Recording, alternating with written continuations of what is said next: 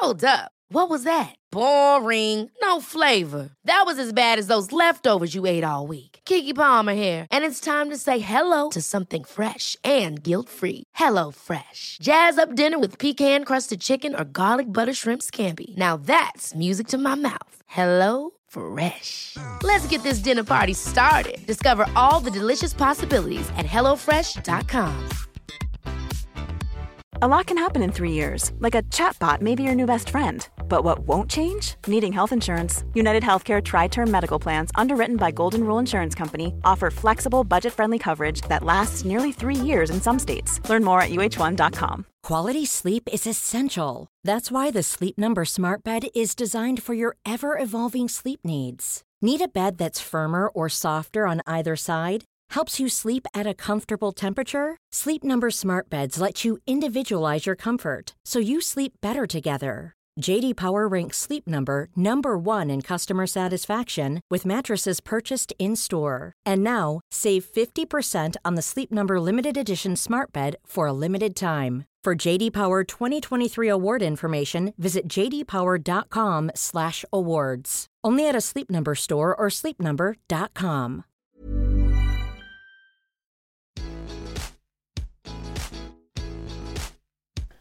All right. Here we go, Dina. Yes, let us go. Another week, another pod. It's going to be good. It's always good. It's always a little more good. A little more good. I hope so. Come progressively. on. Are these podcasts getting progressively a little more good? How are we doing? Yes. I hope so. Indeed. Only thanks to our guests. Yes. Yes. So grateful for all of our lovely guests this week. You know, one of the loveliest. It's true. Katie Ruddell from Kokomo. Kokomo, what a tasty cafe. It's so good. I have this one great memory where a couple of years ago, it was like this crazy time in the world of early COVID. Like, can we call it in stages? It was like the first summer of COVID, which how is that even a thing that we can say? But it is. And remember, there was so much smoke too. Yes, it was like you know, we lived through that a few summers. I think it'll be unfortunately our norm, but that's another conversation to have. But there's so much smoke, and we hadn't run for so long because it's like, don't go outside, don't exercise, blah blah blah. And then we were just finally like, let's just go. And it was like, it seemed like a cloudy day because that's like how much smoke there was still, and we probably shouldn't have been running. But anyway, we did this like amazing, beautiful run through the forest of Pacific Spirit Park, and it was just awesome. And then we were both hungry after, and you were like, yo, we should hit up Kokomo.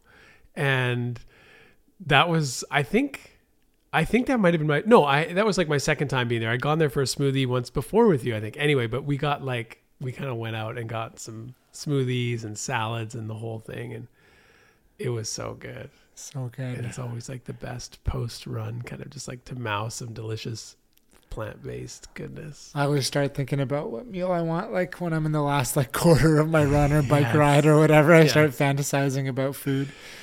And yeah, Kokomo bowls, their bowls hit the spot. And their salads, the Caesar salad, so good with that like hemp Caesar dressing. Delightful. Oof. Yeah, it's good. I'm a big fan of their like celery broth as well. Just kind of satiates that salty, savory brothiness that I desire in my life. And the burgers. And the burgers are good. Man, there you go. Yeah, some plant-based goodness. Doesn't have to be a beef burger. Give plants a chance. Hey, let's go. Yeah. But it was a great podcast today. All of the delicious food aside. Yes. Being able to chat with her was very cool. We got into manifesting your goals, the science of manifestation, setting goals, and how small incremental changes can accomplish big things. And we got into Twitter, social media, business, all those things. That's right. So before we let it roll, I was just wondering if you had any goals that you've been resonating on. I'm actually so excited because this is like, I wish this is why we need like maybe YouTube, because I want to capture. Is that a goal? Like, reaction. Is that a goal? Maybe that's a goal. That's a goal within the goal. This is goalception. Tasty.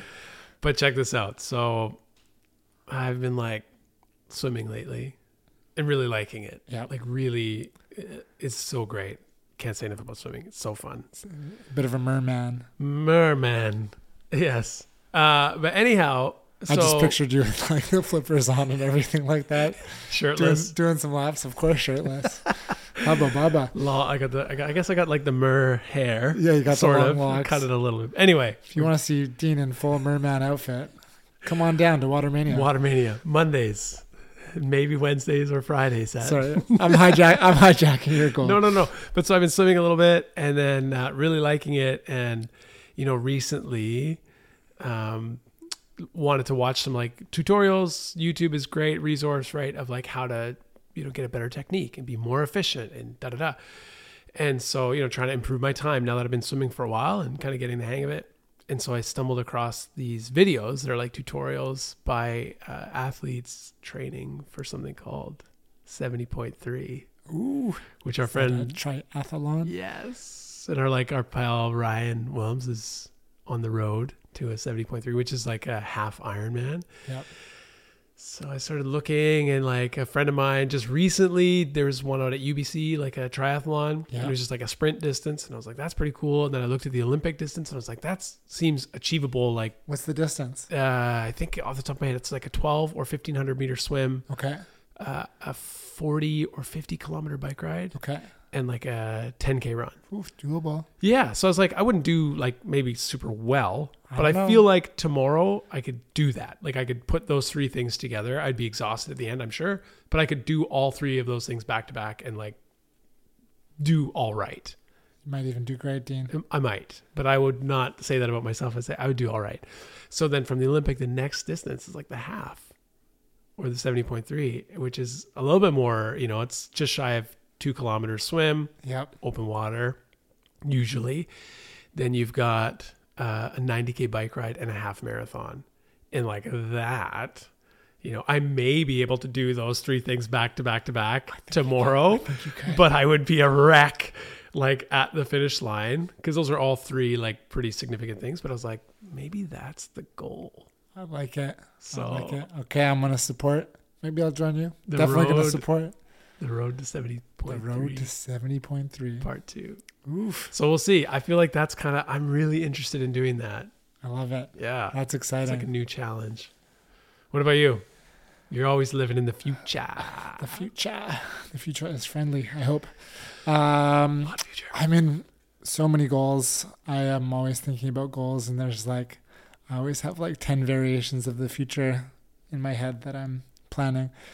For fitness, I've never run a marathon. Mm-hmm. So in my head, I'm like, the remaining years of my 30s are kind of like to like maintain and build a really great base for endurance sports.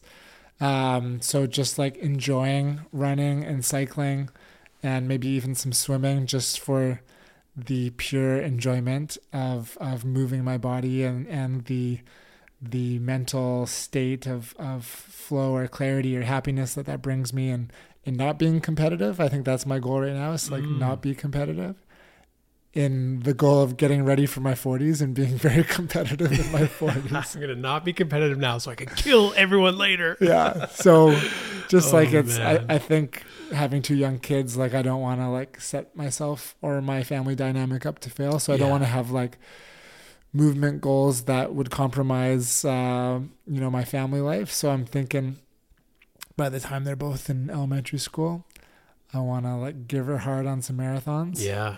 And I'd love to do all the major marathons around the world. So like between 40 and 50, like do the 6 big ones. Yeah. Just continue cycling, like do more fondos in different places. And, I've got business goals beyond that. But, that could be a whole podcast on its own. It's true. I like the movement ones are fun. They're fun. Yeah. And it like, for us, it like lights us up, those kind of things, right? My big goal, I think I've mentioned this one, is taking the boys to, maybe we even talk about it on this podcast. I think so, yeah. I think we do. Okay, I won't even say it. Ooh, okay. We'll get there. We'll get there. Yeah. All right. So manifesting your goals, setting goals, and the science of manifestation with Katie Ruddell. Let's go. Yeah. Just now. Okay, woo me. Who's going to hire me? Oh, woo is actually my number one strength. on StrengthsFinder. Wooing. We're fighting Winning over Dean others. now. We're in big trouble, Zach. As long as we can still run together. Katie was a runner before I was. Okay, well then, you might be in trouble. But I don't need to run with you. Do you want to start a He can help you. podcast? Because we could start a podcast Just so you, a lot more good. Maybe a lot more good. Yeah, totally. Even more good. I would just say it's just good. It's good. It's just good. Yeah, just good. Not even a little bit. Right. We don't deal in measurements. Just like it's absolute. It's like when you're making a recipe and you're like making it by heart and you're like, it's a handful of flour. You just go by heart, you know? A scant totally. cup. A scant cup. These type A people are like, but how much? And I'm like, a scant cup. Like, come on, go for it. And they're like, no. Actually, my business partner still makes fun of me because when he first came into Kokomo, there was a recipe where it was like a pinch of, which is not how you run a successful kitchen. There is something to like consistency if you're not there to like manage the pinches. Then yeah, exactly. Yeah, so people have different size fingers. Yeah, why is it so much more salty this time? Totally, it actually was salt. You only need a pinch. Yeah. All right. So this week's podcast, I'm here with Katie Ruddell from Kokomo, and we're competing over Dean. We're recruiting him for our businesses. It's true. I guess. Okay, so it's a good seat for me to be in today. Yep, you're in the. Yeah. Suddenly, I feel less special. I thought I was supposed to feel like we just turned the VIP of the day. Oh yeah. Okay. This is about Katie today. All right. We'll talk about you later. We're back on track. You can fight over me after. Hi everyone, I'm Katie. Welcome to the Katie Ruddell podcast. We're here to talk about Katie. So good to have you with us. Welcome to your podcast. We're your co-hosts. That's right. Zach and Dean. What did you want to talk about today? Oh my God, you're putting me on the spot. Let me pull up Zach's list here. Okay, I've got some ideas. I thought we could rewind it back a little bit because people don't know that you and I go way back to like 2000 and like. I don't know. Yeah, I don't really know before Olympics. I just do before and after Olympics. Yeah, we worked. But it was before Olympics. We worked at Cactus Club together in Richmond. I remember your first day, seeing you from across the aisle, trying to figure out how to punch things in. I was like, oh, who's that new girl with that funky haircut? I've had some weird cuts in my days. All right. And we bonded over Arrested Development and badminton. Yeah, and we were the only two vegetarians. Yes. Yeah. Yeah.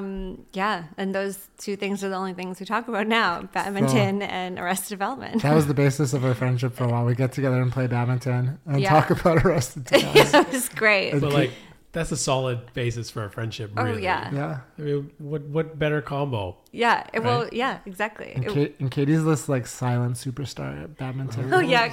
Zach somehow found something on the internet, a photo of me when I was living in Singapore as a child. And badminton was a very serious sport there. Yes. And I took it very seriously. And he found a team photo of me and all my teammates. And I stick out like a sore thumb because I have like bright fluorescent yellow hair.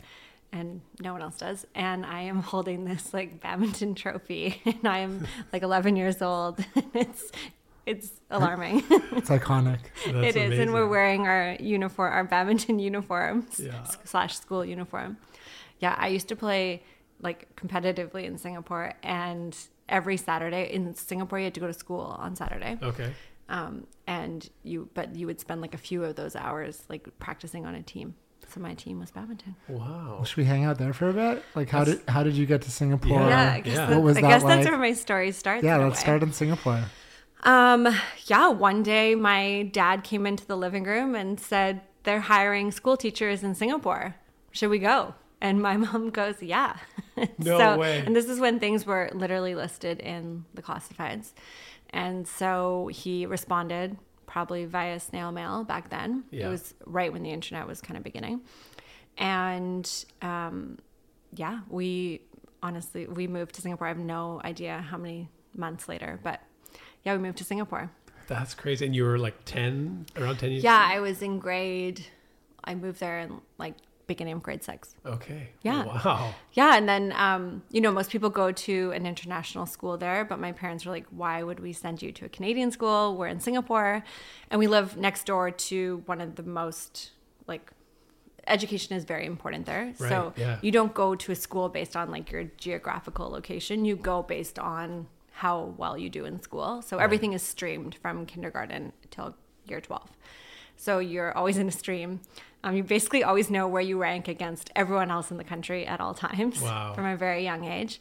But we did live next door to the best primary school. And so my parents were like, why would you not go there? So they sent us there. And yeah. Was it English speaking or Mandarin or? The national language is English because they actually have a pretty even mix of really 3 different languages and cultures and backgrounds. So it's made up of Chinese people, Malaysian people, and then Indian people. And then there's like 2% of expats, which is where we fell under. Okay. But like I said, most of them didn't go to public school there. And so, again, I was the only blonde kid. Even my brother and sister had brown hair. So literally, there was 3,000 kids in our school, and I was this little blonde thing. And it was honestly one of the most, you know, people talk about how you kind of have these like defining moments in your life, these kind of peaks that really, you know, stand out as things that created who you are today. And I'd say like that experience was so big, and it's really important to me that I do that for my family as well. But yeah, on day one, everyone came up and they wanted to touch my hair and they wanted to be my friend, and they asked me straight up, will you be my friend? And I think that was really important for me as an experience, because when I came back to Canada, and you know, I remember we had this girl from Hong Kong who had just moved to Canada, to Vancouver, and she was in my class, and no one asked her if they would be her friend. Right. And so, you know, that was, I think, really important for me to just be aware of what that feeling's like to be in a new culture and a new language, and and look different than everyone. Mm-hmm. Yeah. Wow. Yeah, it was quite an experience. That is, that would be. And like you say, the reality is usually flipped. Like you're the new person coming in and people are like, oh, they're not sure. Like maybe the teacher or someone's like, hey, like so-and-so, go ask the new person to sit with you. But it wasn't like that. Like they were so welcoming and so kind, and just, it was unbelievable. That's awesome. Yeah, it was a really cool experience. And then they got like sick of me, and they're like, she doesn't speak our language or eat her food, or she's not fasting during a certain part of time. So that was interesting too, because I didn't fit in, and I had to like figure out how to assimilate. And eventually, I don't know. It was an interesting experience. Wow. And I'm so grateful for it. And it honestly is like why I am who I am and why I do a lot of things I do. So how long were you there? Just like 3 years. Okay. But still long, like that's pretty fundamental times. Years. Yeah, totally. Like kind of when you're becoming like a teenager and you feel like an adult. Yeah. Yeah. And then I actually went to an Australia. I got so homesick. And so on the last year, my parents were like, okay, we'll send you to Australian school. We're still not going to send you to a Canadian school. So that was cool. That kind of created this other corner of the globe that felt like home. So kind of this Australian side to me, which we'll probably get into. But yeah, and then I learned so much about the Australian culture. I eventually ended up moving there at some point in my life. Cool. Yeah. That's so cool. You get this like global experience. Yeah. And then the internet like happened, and the internet was like another peak in my life.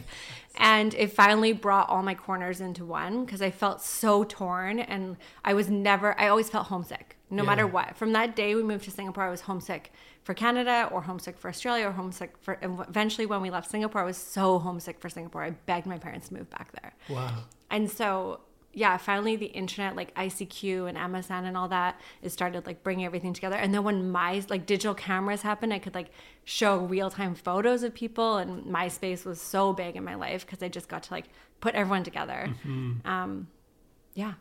That's so cool. Okay, I've got a few questions there, and then we can go to Australia or somewhere else in the world. Totally. Just travel. We'll do the Carmen San Diego kind of episode. Love it. We got all our passports ready. Inside joke from pre-pod. Wish you were there. Wish you guys were there. Wish we were recording. Okay, so you mentioned that there was a lot of ranking systems, so you knew where you were at. Yes. So where did you rank in badminton? I have no idea. Like, I would assume really good. You're pretty good. You had the trophy. Here's the thing. I am the least athletic human being you will ever meet. Anyone will ever meet. But for some reason, when it comes to tennis and badminton, those two click. I'm pretty good.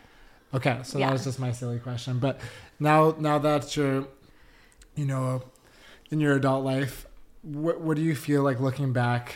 Like were the main kind of takeaways from spending some time in another culture, being the other, being the blonde in a society, in a culture where there weren't, blonde, blue-eyed girls running around.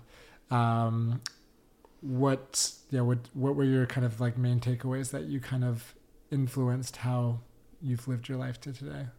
Yeah, I think the biggest one was like, especially, I grew up in Ladner. It's very small. You know everyone. And so when you're in the small town, you can just think that this is how everyone does things the same. You can just think that even in Vancouver, like we're a very small town here, right? It's like everyone wears the same clothes and kind of do things the same, and you think things the same. And I think right away I realized, there's so much more happening, and this is just like one piece of the pie, and there's many ways to do things and many ways to look and many ways to think. So that was probably the biggest one, and it just put some perspective on things. So if I was having a weird day in high school, I was like, cool, like this is just high school. This is just Delta Secondary for an hour, and like there's so much happening in this world, and I can't wait to, I felt like through high school, I just was waiting for high school to finish so that I could get back out there and continue to do what I felt like got put on hold, which was like just learning about other cultures. So yeah, that, and then, just the feeling of being a minority looking like I'm not a minority by any means, but I had that feeling of being an outsider and not being like anyone else. And I'll never forget that. And I think it was really important, and it gives me so much perspective as I continue through my life. Right. Yeah. Yeah. Like maybe helps you see other people in a different way. 'Cause you can have empathy in that. Like, I know what it feels like to. Yeah. Based on purely the way I look, like as a, 11-year-old, older people wouldn't sit next to me on the bus, things like that, just because I was white. So I think, I learned that at a really young age. That's cool. And then where does Australia come into the story of Katie Ruddell?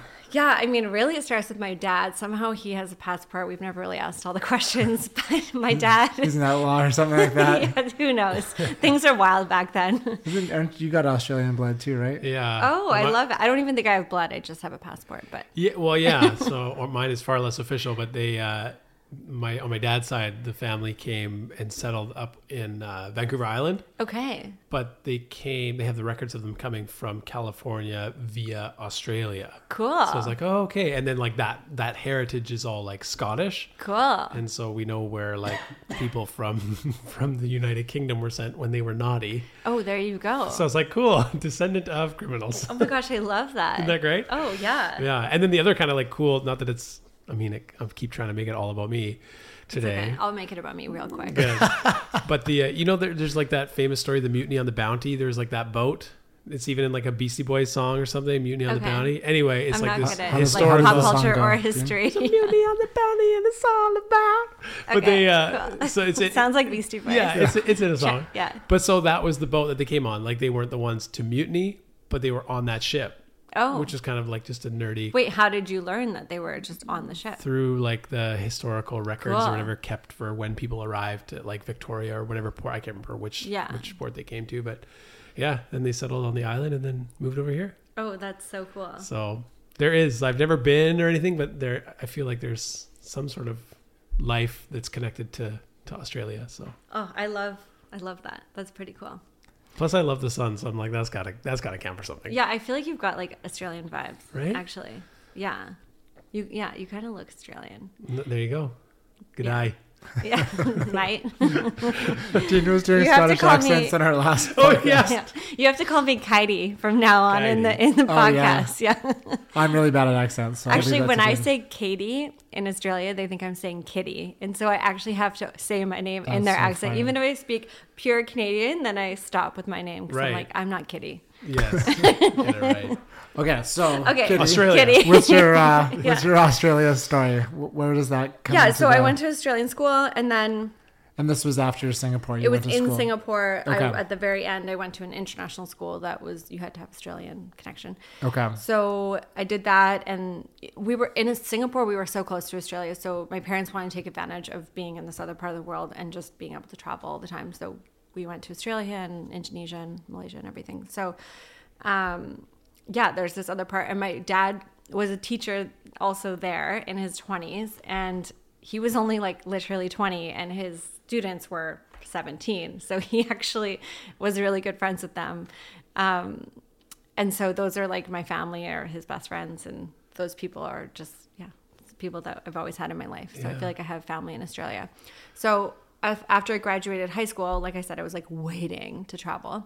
My parents just said, here's a ticket to Australia. Just get this over with. You need to go back there.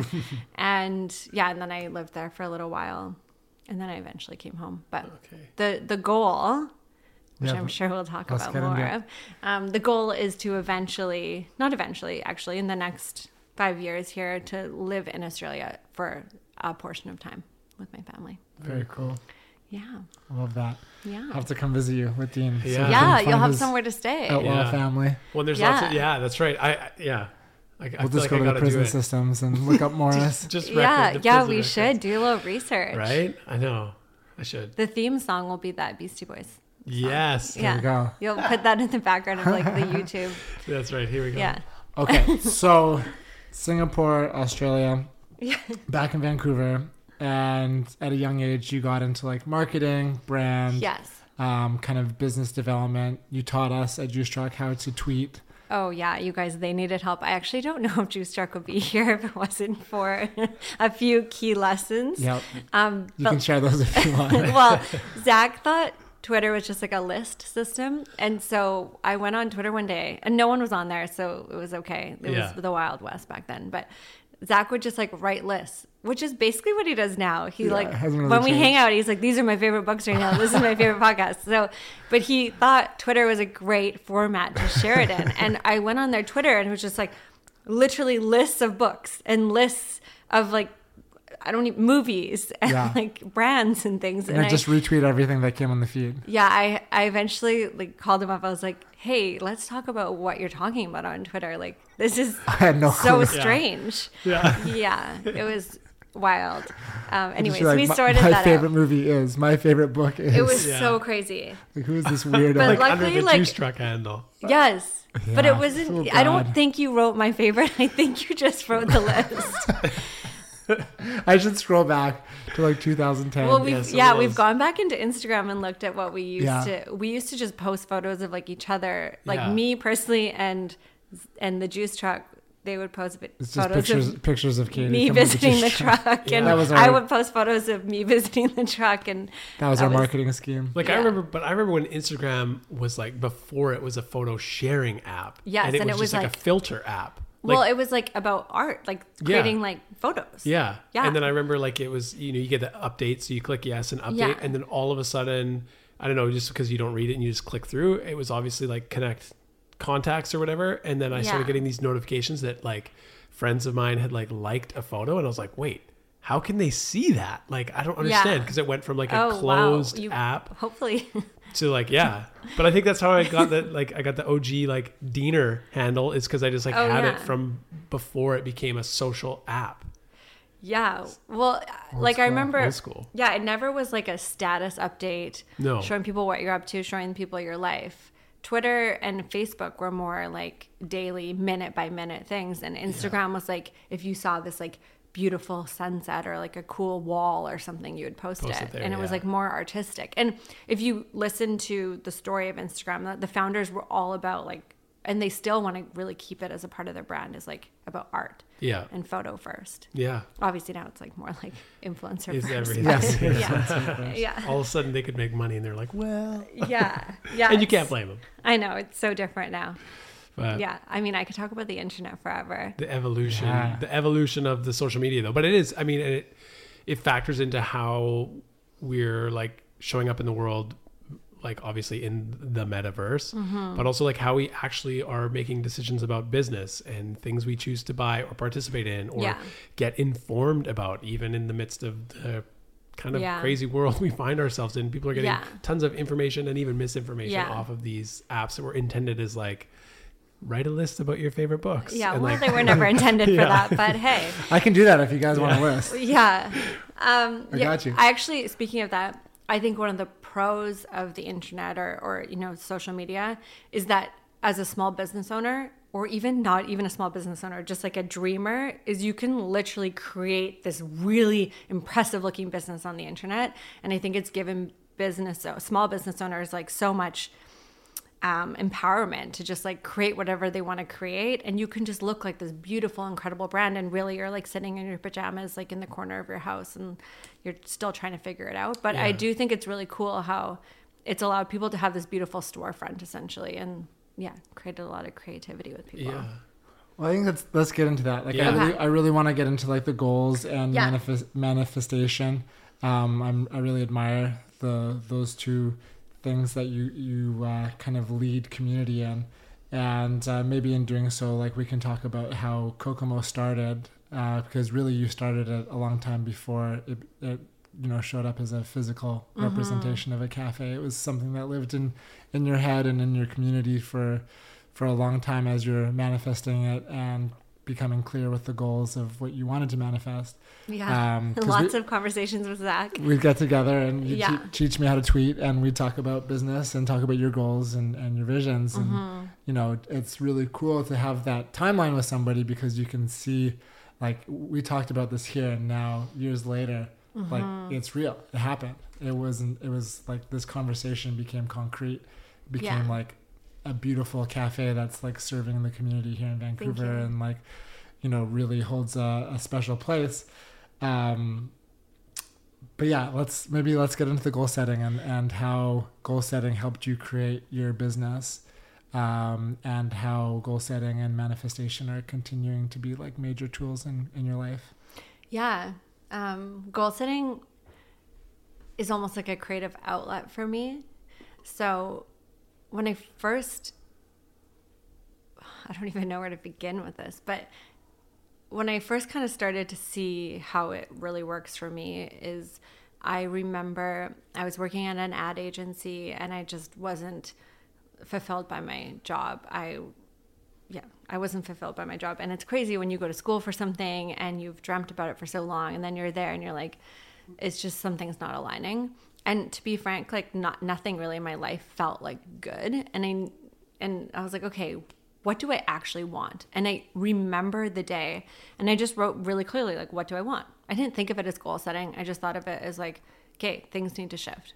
And I wrote down really simple things, like I want to make more money. I want to live in a different apartment. I want to feel active, just really simple, basic things in life.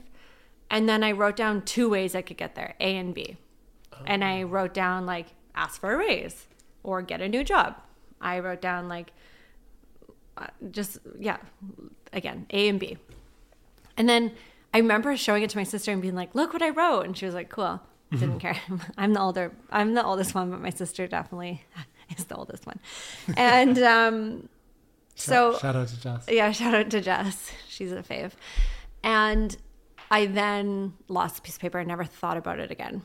6 months later, I'm cleaning my apartment because I'm moving.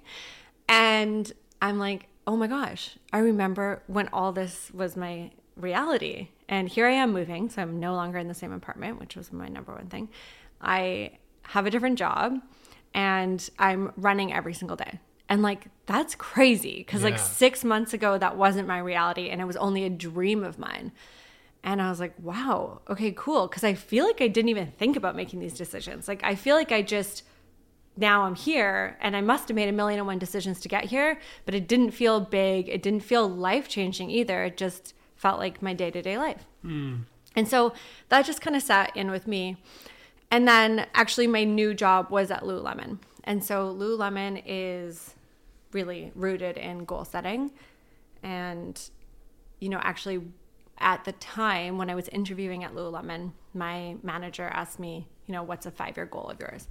And I said to open my own business. And she was like, okay. I actually said, I'm going to quit Lululemon and open my own business. She's like, honey, you don't have the job yet. You're like, I'm manifesting. Yeah, totally. Little do you know, interviewer. Yeah, totally. And then actually 4.5 years later, I did quit Lululemon and open Kokomo. But at the time, I didn't know it was Kokomo. I didn't know anything. I just knew that that's something that like I was really attracted to. And I didn't know I'd do it forever. I just knew I needed to give it a shot. And then what Zach is talking about is those next really 4.5 years where I would just ask him 1,000,001 questions and really try to figure out if it was the right fit for me and how I'd go about it.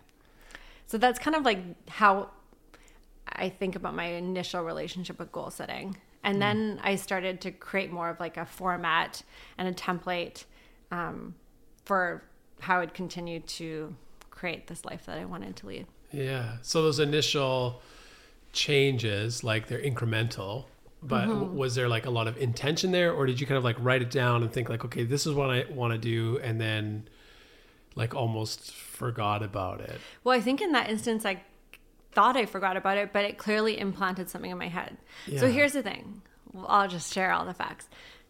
Your subconscious is actually like running your life, whether you want it to or not, or even if you're a control freak like me, you have zero control. Like your subconscious is making 90% of the decisions you make each day. So that's like around 30,000 decisions that you don't even know about. Like that's crazy. Yeah. So when you write something down or you say it out loud, you're actually speaking and telling your subconscious like, hey, FYI, I want to move to Australia in 5 years. So it's going to then have that as a part of its decision-making process over these next 5 years. And in those 30,000 decisions it makes each day. So yeah, so I think of goal setting as almost like a tool. I think of it as like a blueprint to speak to my subconscious. Huh. I love that. And that's why that's how it works. That's the magic, I would say. Yeah. Well, it is. It's like, it's kind of like the magic, but also like just I'm sure there's like some sort of science behind it where it's been studied where when you say it and think about it, it becomes part of your operating system where it influences the decisions you make day in, day out, like in the minutia where you might not consciously be deciding, I'll do this because one day I want to move to Australia. Yeah, 100%. You're just doing it because it seems like the right thing to do in that moment. Yeah, exactly. Yeah. Oh. Yeah, it's all, but like you said, it's a million little decisions. But going back to, creating intention and giving things attention, I think Deepak has a really great saying around that. I forget what it is, but look it up. But it's something... Basically, if you're putting intention behind something and giving something attention, you're then giving it that energy. So there is focus around it. And the more focus you have, then obviously the more you're going to be faced in that direction to continue to go day by day. I also think a big part of the magic is, yes, saying it out loud to yourself, but telling someone else. Like, it was scary for me to tell Zach. I remember when I told very specific humans. And it was really important, though, in my own goal process, and continues to be, because I think people are nervous to tell people because they think they're going to hold them accountable and like come down on them and be like, you didn't do this. It's January 1st and you said you would do this. I don't think our friends are really, I don't write anyone's goals on my calendar. I'm not like, oh my God, I need to check in on Zach and see if he ended up doing that goal. No, but I think it creates then attention in your conversations to, support that person. Or maybe you hear about something. For me, when Zach heard, there's a new space opening, or this person's looking for a job, he knows to think about me and this goal that I have to open up this shop or whatever. So I think it's really important to tell people, because then you're just adding more energy around it, and in a positive way. It kind of empowers and activates your community that has your best interest already. Yeah. Anyway, so like, I really love that, like saying it out loud. One allows like some sort of self-affirmation. You're like, I'm going to open a cafe, or, you're affirming to yourself that you're taking a step forward towards that goal. But it also like, I think in saying it to others, it does create like, some sort of positive trajectory. Or like a reality in it, yes. Right? Like, it becomes more real, because our thoughts are very internal. Yeah. So you could like tell yourself that all day, but as soon as you shared it with me or with other friends, it became a real thing. Yeah, exactly. That's cool. Yeah, and there's another piece in that too. When we're trying to go after these really big, lofty goals, chances are we've never been there before. It's like uncharted territory for our subconscious and for our body. Like, it's never actually made the shape of X. And so if we can, how do I explain it? If we can say it out loud or watch someone do it. So, classic example, I saw Zach open up the juice truck. I saw him from, years before and really watched his whole runway to that and then what it looked like to actually open it. And I saw that it was possible. We come from similar backgrounds. We both worked at Cactus Club together. Like, you know, we both love badminton. So I was like, okay, if this guy can do it, I can do it. Yeah. I've seen him. I was going to say, I've seen him try to hold a tray. I can do this. And so it made it really real. And it actually showed my subconscious what was possible, because it's so easy to tell yourself that's not possible, because of course you've never done it, so it actually doesn't believe it's possible. So I call that like your muse, and I think you don't have to know your muse. You can, maybe you follow them on Instagram, or maybe they come into your workplace every day, or maybe it's a podcast you listen to. It's something. It could be a character on TV. I think TV is really powerful in creating whatever you want to create in life, because you can literally watch a character do it, and again, you can imitate that or emulate it. So Zach was a muse for me, and it really showed my subconscious what was possible and reaffirmed that I could one day become that as well. That's very interesting. So what level of like our consciousness, apart from just like saying it out loud, can we harness to like kind of like leverage our subconscious? Do you know what I mean? Like, so we're saying something out loud and we're hoping that it like gets in there in order to like influence those decisions. But are there ways where you can do more? Yes. So this is all great, but I mean, your subconscious is working to protect you. So even there's a million and one other things that are coming up. So you could say it out loud and you could be like, I am so going to do this. But you're like, why does this feel so crunchy? Why does this feel really hard? And a lot of it is like limiting beliefs that are coming up, or, you know, fears that you have, or just your core beliefs and things. So there's a lot of work that you still have to do to make sure that you are fully in alignment with that path that you want to create for yourself. And a lot of that can, you know, you can work with a coach or a therapist, or even just meditating and journaling. You can really get to know yourself, like what's actually coming up for you. But once you, like essentially how it works is I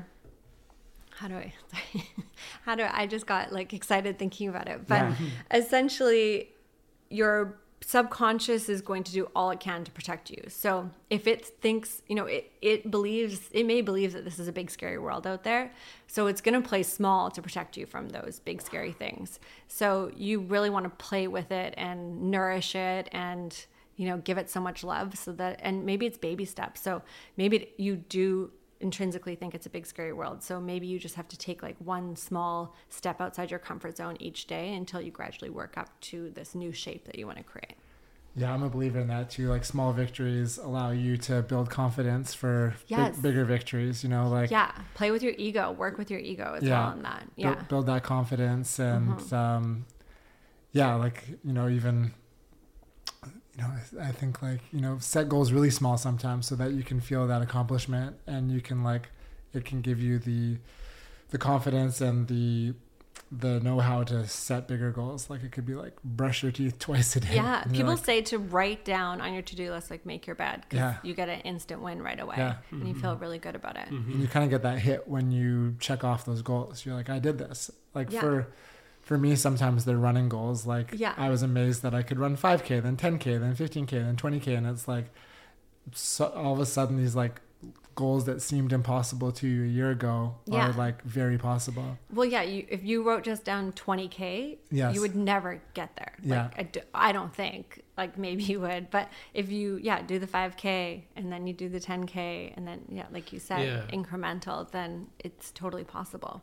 Like and you're showing your body like slowly how to get there, and then it's possible. You kind of like reverse engineer. So even if your goal is like, okay, I'm going to do 20K or a marathon or whatever it is, then like you have to like break it down. And running is a great example, because if you're just like someone who's like, okay, I want to like get into this sport or fitness or whatever, like you're not just going to be able to go to New Balance or wherever and put on running shoes and go do it. Like you're going to have to set a smaller goal to be like, okay, like today I'm going to like get the stuff I need. Tomorrow I'm going to like go for my first run and like see what I can do.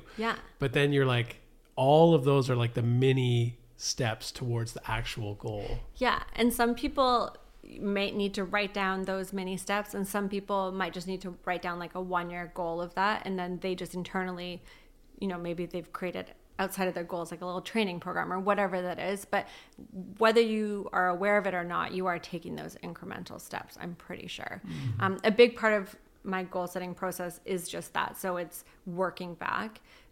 But if you think really far out, it's great because it actually removes all those limiting beliefs. Like anything feels possible in like 10, 20 years. So removing money, removing environment, removing all those thoughts, and just actually thinking like blue sky, like what do I want in this world? I think of my vision and I think of goal setting. Like I think of like writing a Santa's wish list as a child. Like as a child, you would ask Santa for anything. Yeah. Like anything you want in this world, you could ask for.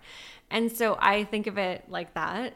And I'm just like, I just throw on the most random things ever, like crazy things that I'm like, really? Like, yeah. So do you get super detailed when you're going macro when you go 10 years out, or are you just like kind of putting like the big goals? Like I'm such a broad person, so I don't know the super details, and I'm not really married to the super details. Okay. I'm married to more like how I want to feel and maybe like what my environment looks like and who I'm with, and how I spend my day. But it's not like I want X car and X color or even what city I want to live in. I just know like, I want to be near the water. I want to feel warm most of the time. All those things. So for me, I'm more like attached to the broader feeling. I love that. Yeah, I like that too. Because 10 years, like anything's possible in 10 years. Yeah. You could say, I want to be the president of the United States. I want to be, the king of the castle or whatever, like. Well, it was really cool. I did this exercise with my team at Kokomo. Yeah. And one person wants to be a prime minister. One wants to win an Oscar. Like, it's pretty cool what we believe is possible and what we're all out there to achieve. Because if you put us back 10 years ago, like we were, working at Cactus Club or whatever, you'd never imagine we had, businesses or families or any of these things. Like all of that seemed impossible. That's so 10 true. years ago. I actually love that. I've never actually thought 10 years back, which is crazy. Right. I'm just always in the future. Yeah. But no, that's such a good call. Yeah, I love that. And that's kind of blowing my mind a little bit. Yeah.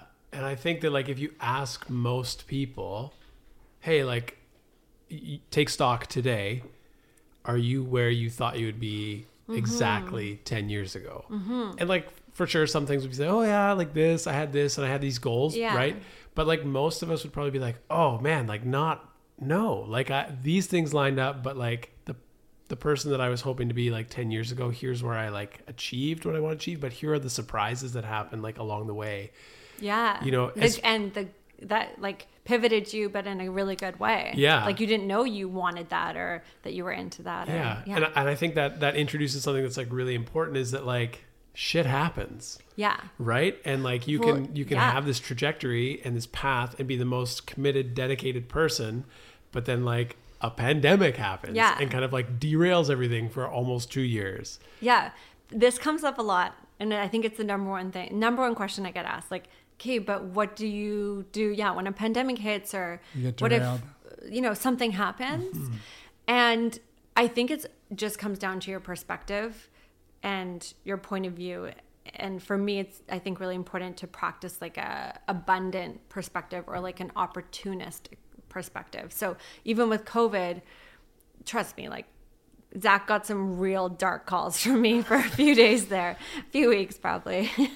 But really, I mean, I would say I've probably been the most excited business owner in the last 2 years than you've probably ever seen me. Like it feels like a whole new business and it's so exciting and there's just things are changing, especially in the beginning. So much was changing and it was totally new. But I think that was just my point of view and that's just how I chose to see it and feel it. And not every day and not every minute. There were some really dark times in that. But I think that we have to expect some darkness in those changes because it's not all sunshine and butterflies.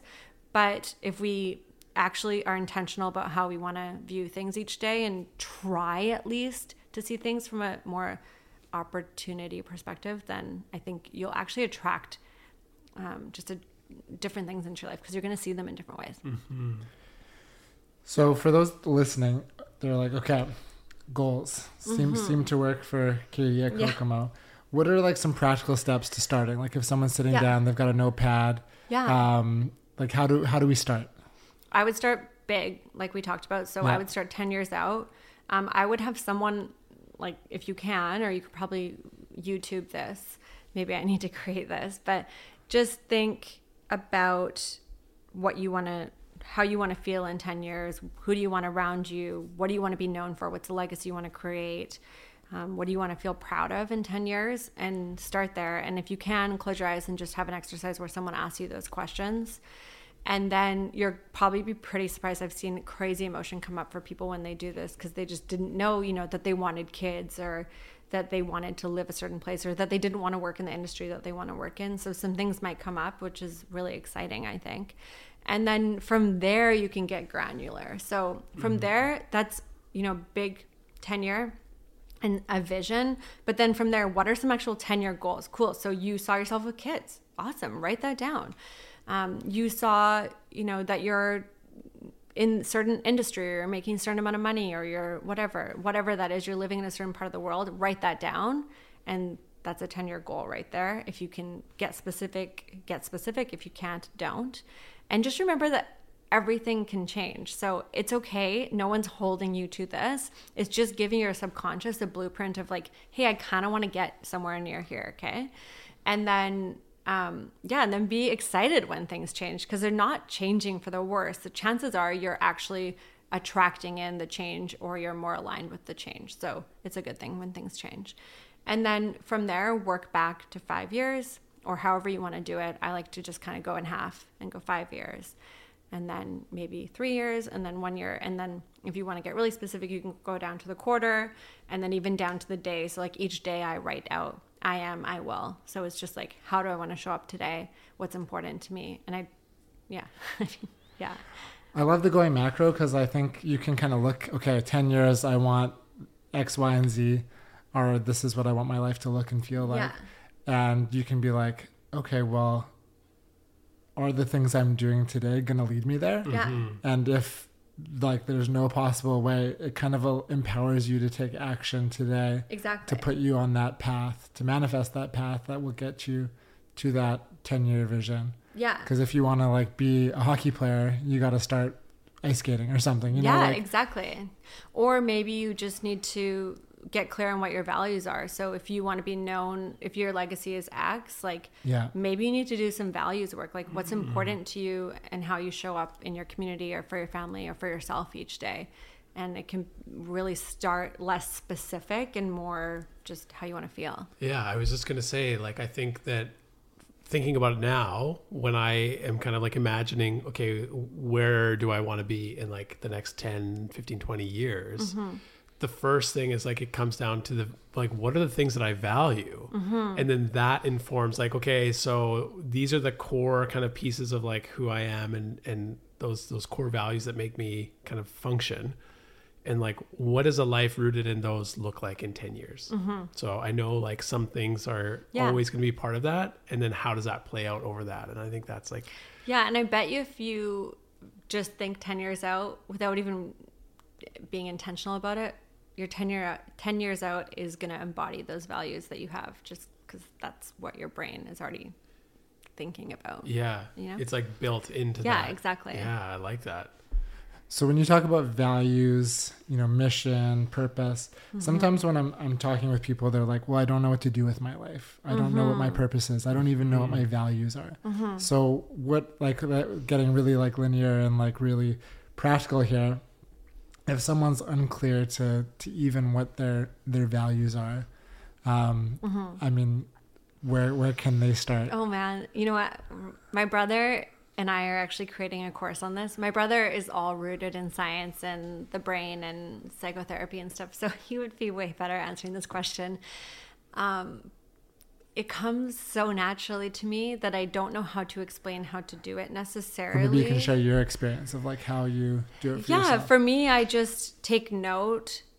I think I reflect a lot. Like it's like in the showers when I just like think about so much, or for some reason at like 2:30 in the morning. But that's when I think about the day that I just had and what felt good and what felt didn't. And I like things that don't feel good, like scream at me. And so I take note of those as well. And I think as you, just like what feels good for you, what did you feel proud of? What did you feel aligned with? What just like felt good in your stomach? What felt warm versus, when you showed up a certain way, maybe that, or someone else showed up a certain way, it didn't feel good for you. It felt alarming for your body and you maybe had a negative reaction, felt sick or whatever, that felt like screaming, felt like running away and leaving the room. And so you can kind of start to take stock of like, what are those things that are showing up, and try things on. Like each year I kind of like choose like a set of values that I really want to focus my year around. And so like things may shift for me, and I think it's all about like trying things on and failing and trying a new set on. And yeah, some things might just stick forever. I love that, trying new things on. I think we get really stuck in identity of like, we are this person. This is who I am. I am, a builder. I am a lawyer. I am our identity gets really stuck. Yeah, but I think it's true. so important to try new things, because we should be more fluid, and there's so much possibility when we're trying different things on, and there's like not that much possibility when we're really restrictive with our own identity. Yeah, sometimes I like to remind myself that when I was in school through like 1 through 12, we learned so much every day. Like think about how much you learn every day. And then suddenly when you're out of school, maybe you learn a new job or something, but you don't stretch yourself like that anymore. And of course, like you want a balance of, you have adult life now and you're learning so much in that life as well. But like how are we continuing to learn and stretch and fail? And we've talked about that a lot before, like the idea of like failure as actually, it's kind of like you're getting punked into it's actually success. Totally. Because you're like, oh crap, like that didn't go the way as planned. And I always say like and I've had to like eat my own advice at times, because failing is hard. It doesn't feel great. Nobody likes it. No. But I'm like, the only true failure is like if you do something and it doesn't go the way as planned, and then you just repeat that process and like expect it to go differently. Yeah. I was like, so if you tried something and it didn't go the way you thought, you've learned something. Yeah. And that's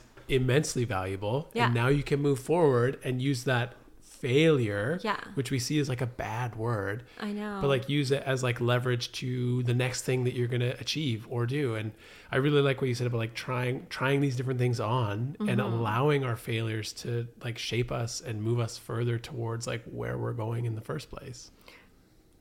You said it perfectly. we're just your two students sitting here like it's so absorbing these lessons. Yeah, I totally agree with you. I mean, I'm such a believer in failure, maybe just because I fail all the time. So I had to start to feel good about it. But I think it's a big part of entrepreneurship, and a big part of Kokomo.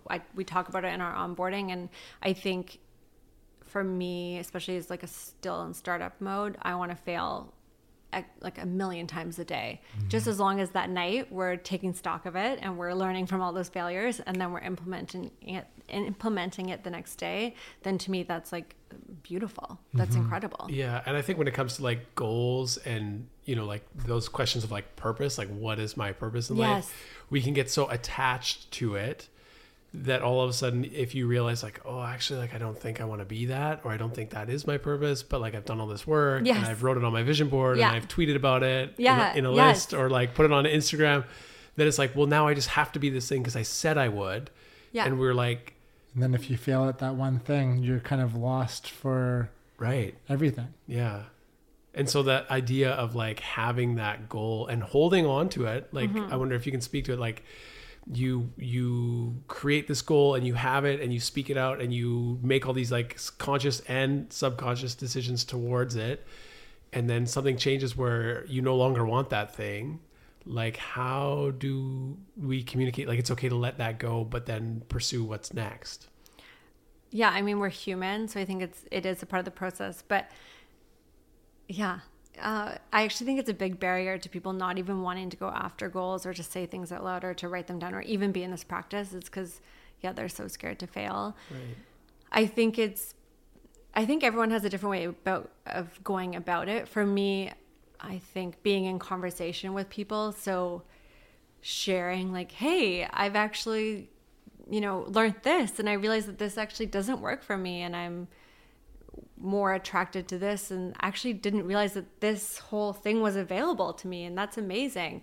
And I think like as long as you're moving forward in your path of your goals, you're going to see new things along the road that you didn't know because you've never been on this side of the road before, at this part of the road. So I think being okay to let that in, like we talked about, but for me, it would be about communicating that and sharing that with people. I don't know how would you guys feel good about shifting? Yeah. Well, okay, the language you used there made me think of one of my favorite quotes, and I'm going to totally butcher it.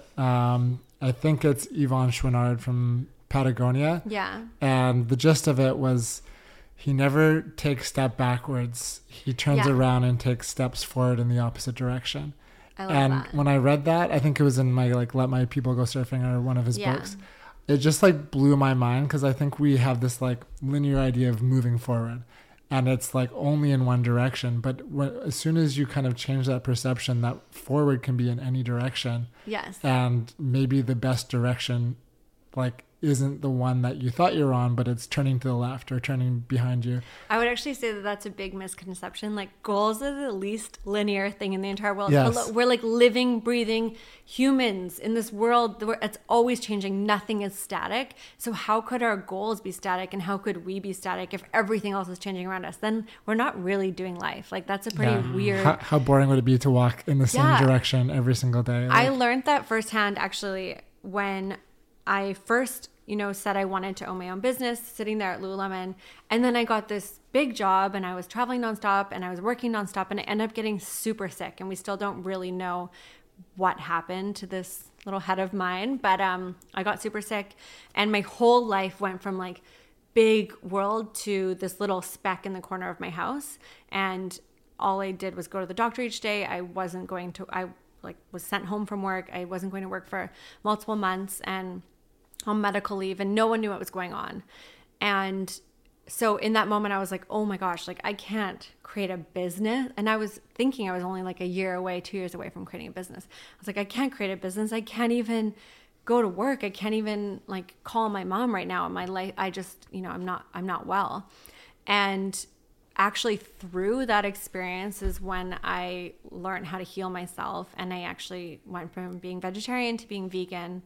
And I became creative through the kitchen and through like healing myself and understanding like what types of foods felt good for me, and really learning about my body and realizing that, okay, I want to eat the certain way, and realizing that there was actually a gap in our community for eating this certain way. And then things actually started to open up for me. And my original business plan wasn't what we know as Kokomo today, but it actually became that because of this experience that I went through that was anything but linear. So I think all these random paths that we take are actually just going to make our final destination, or wherever that is, like so much more fulfilling and like rich, because we've like brought in all these little like, foraged all these little ideas and experiences to create what's actually needed.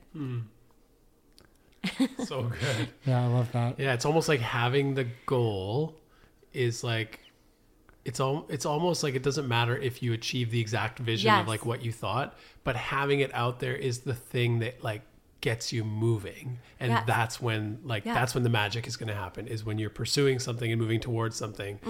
But you almost go into it knowing like, oh yeah, it's probably not going to look like what I envisioned it to look like. Because how could it? Like, I'm about to have like years worth of experiences. I'm not going to be the same human I was 3 years ago. And I'm going to meet so many different people and have so many different, like I said, experiences in this world. So my output is therefore going to be different, because I'm going to solve for a different thing because I know different things. Yeah. Yeah.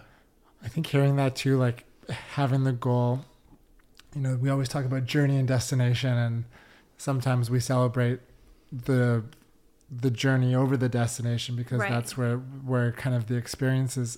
But in setting the goal, you're kind of setting the destination, but you don't really know the journey necessarily. And in saying it out loud, we can go to this manifestation chapter of your life, but you're kind of like inviting others to bring opportunity to you. Like, exactly. Like you didn't know you'd have this shop in Chinatown. No. But you said it out loud to enough people, Yeah. and those people, brought it to you.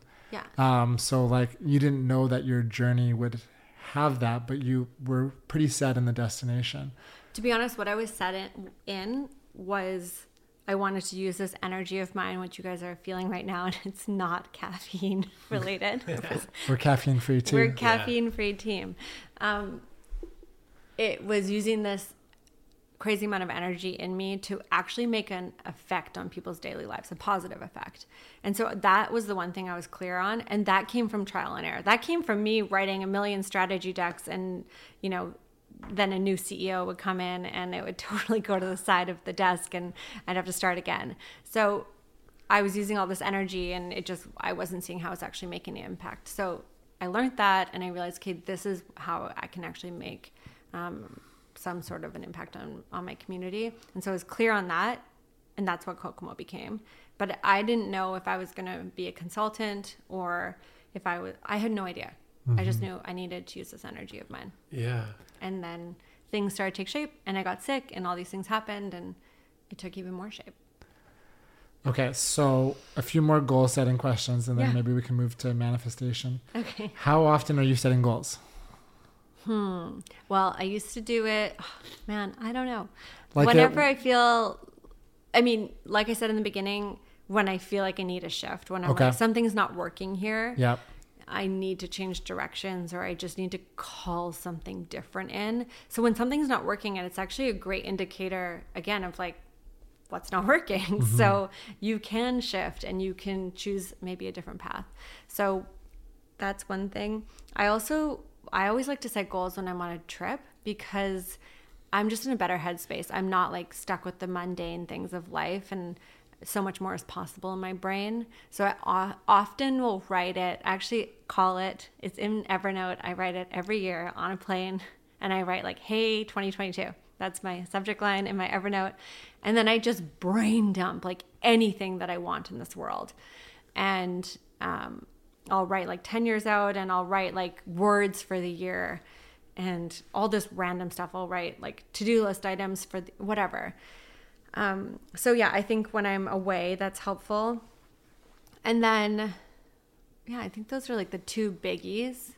And then when there's a shift, so if I'm like, maybe I'm starting a new job, or maybe I'm, moving to a new community, or something big is shifting in my life, I find it almost like reignites me and allows me to, because it's a detail that adds more color to my life, I'm able to then like see more clearly like what that next few years is going to look like. Like helps you intentionally yeah, visualize. If you buy a house, you're like, cool, like now I can envision my life in this community. Or if you add, for me, if I add a new location to Kokomo, I'm like, okay, that just like adds more details, because I'm more broad. I have the tendency to be more broad. So when I add a new detail, I'm like, okay, let's like really think about what this could look like, and what do I want it to look like? Because it's going to look like something whether I choose it or not. So I might as well have a say in it. Yeah, I think that's a really good point too, is like, that I'm not comfortable with the phrase like where people say, oh, like, and then life just happened. Yeah. And Yeah. it's like so passive. Yeah, but totally. versus say like, yeah, it's things are going to happen, but like, why not Yeah. stand to be in choice, and like knowing that things will happen that are far outside of our control. Yeah. But like in the moments where we can have say, like, let's stand up and have say in our own lives. Exactly. Yeah. Yeah. Be advocates for ourselves. Yeah. And for the life that you want to lead. Yeah.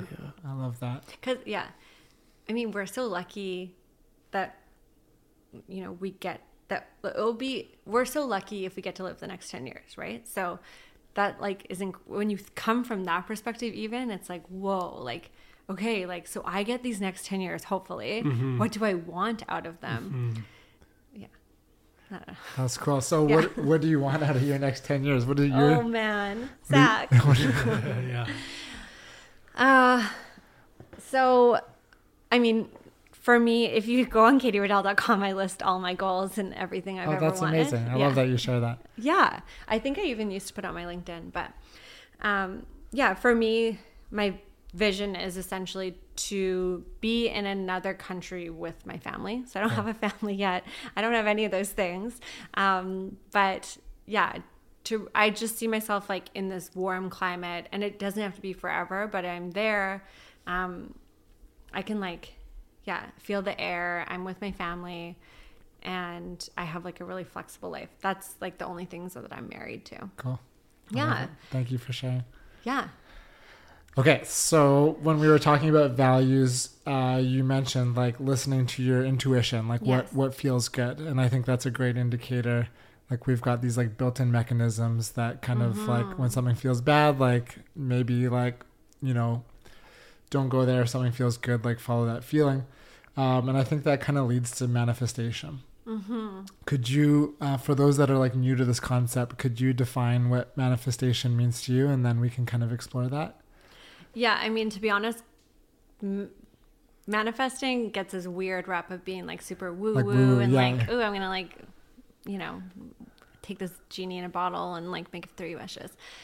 It can be like that, but it's not. Actually, goal setting is actually a tool in manifesting. For some reason, goal setting is like baked into like every business strategy, and it's a big part of our everyday like professional world, and it seems very strategic and like buttoned up, but it's actually just a tool to manifest. So manifesting is really connecting in with your subconscious and creating that blueprint and that pathway for yourself.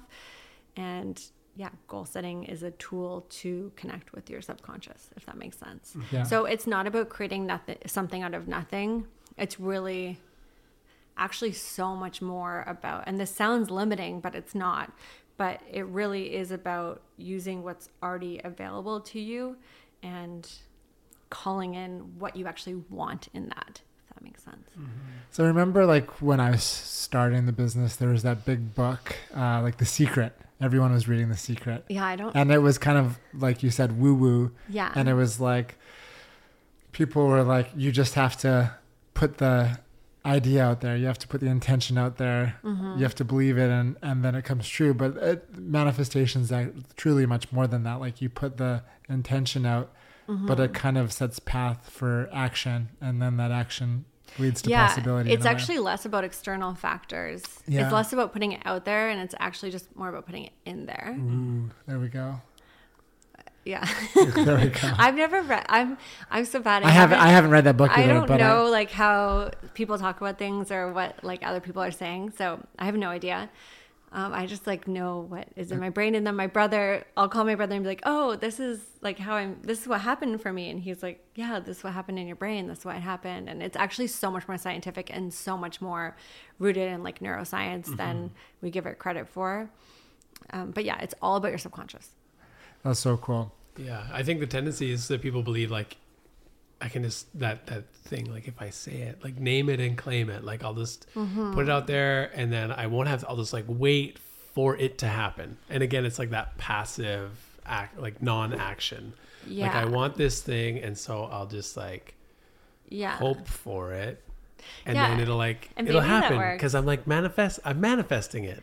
I'm gonna be like rich one day, but then there's like not any action steps taken intentionally, and like obviously our subconscious can play a role in that. But you actually have to believe it. Yeah. So what do you believe you deserve in this world is probably the most important question you can ask yourself. Because that's what you will call in and attract into your life. Can I share something that I learned this year? Yeah. That was like a big shift for me, and I think it's part of manifestation. I never really understood, and Dean and I have talked about this a lot, but I never really like understood to a core level what embodiment meant. And I was like saying a lot of things that I wanted, but my body was not embodying those same things that I was like hypothetically putting out there. Like I want abundance, but then my actions would be like scarcity. Yeah.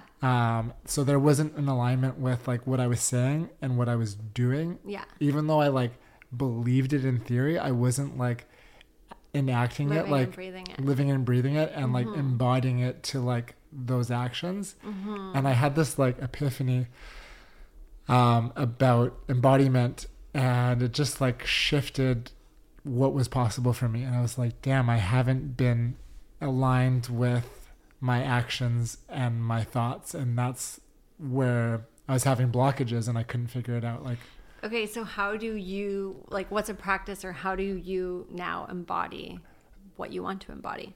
I think the first step was like self-awareness of like connecting intention, thought, and action. So, okay, I'm just going to use this one because it's like a simple example, and Dean and I have talked about this, so I might bore Dean, but like, let's use money for an example, because that's a big one for lots of people. So using my family as an example, like my dad was like the third generation in his family to like basically go bankrupt. So I wanted to have abundance and financial possibility. But I think I was like more living the scarcity mindset that I'd inherited from my dad and his grandfather of like it was more avoiding failure than succeeding.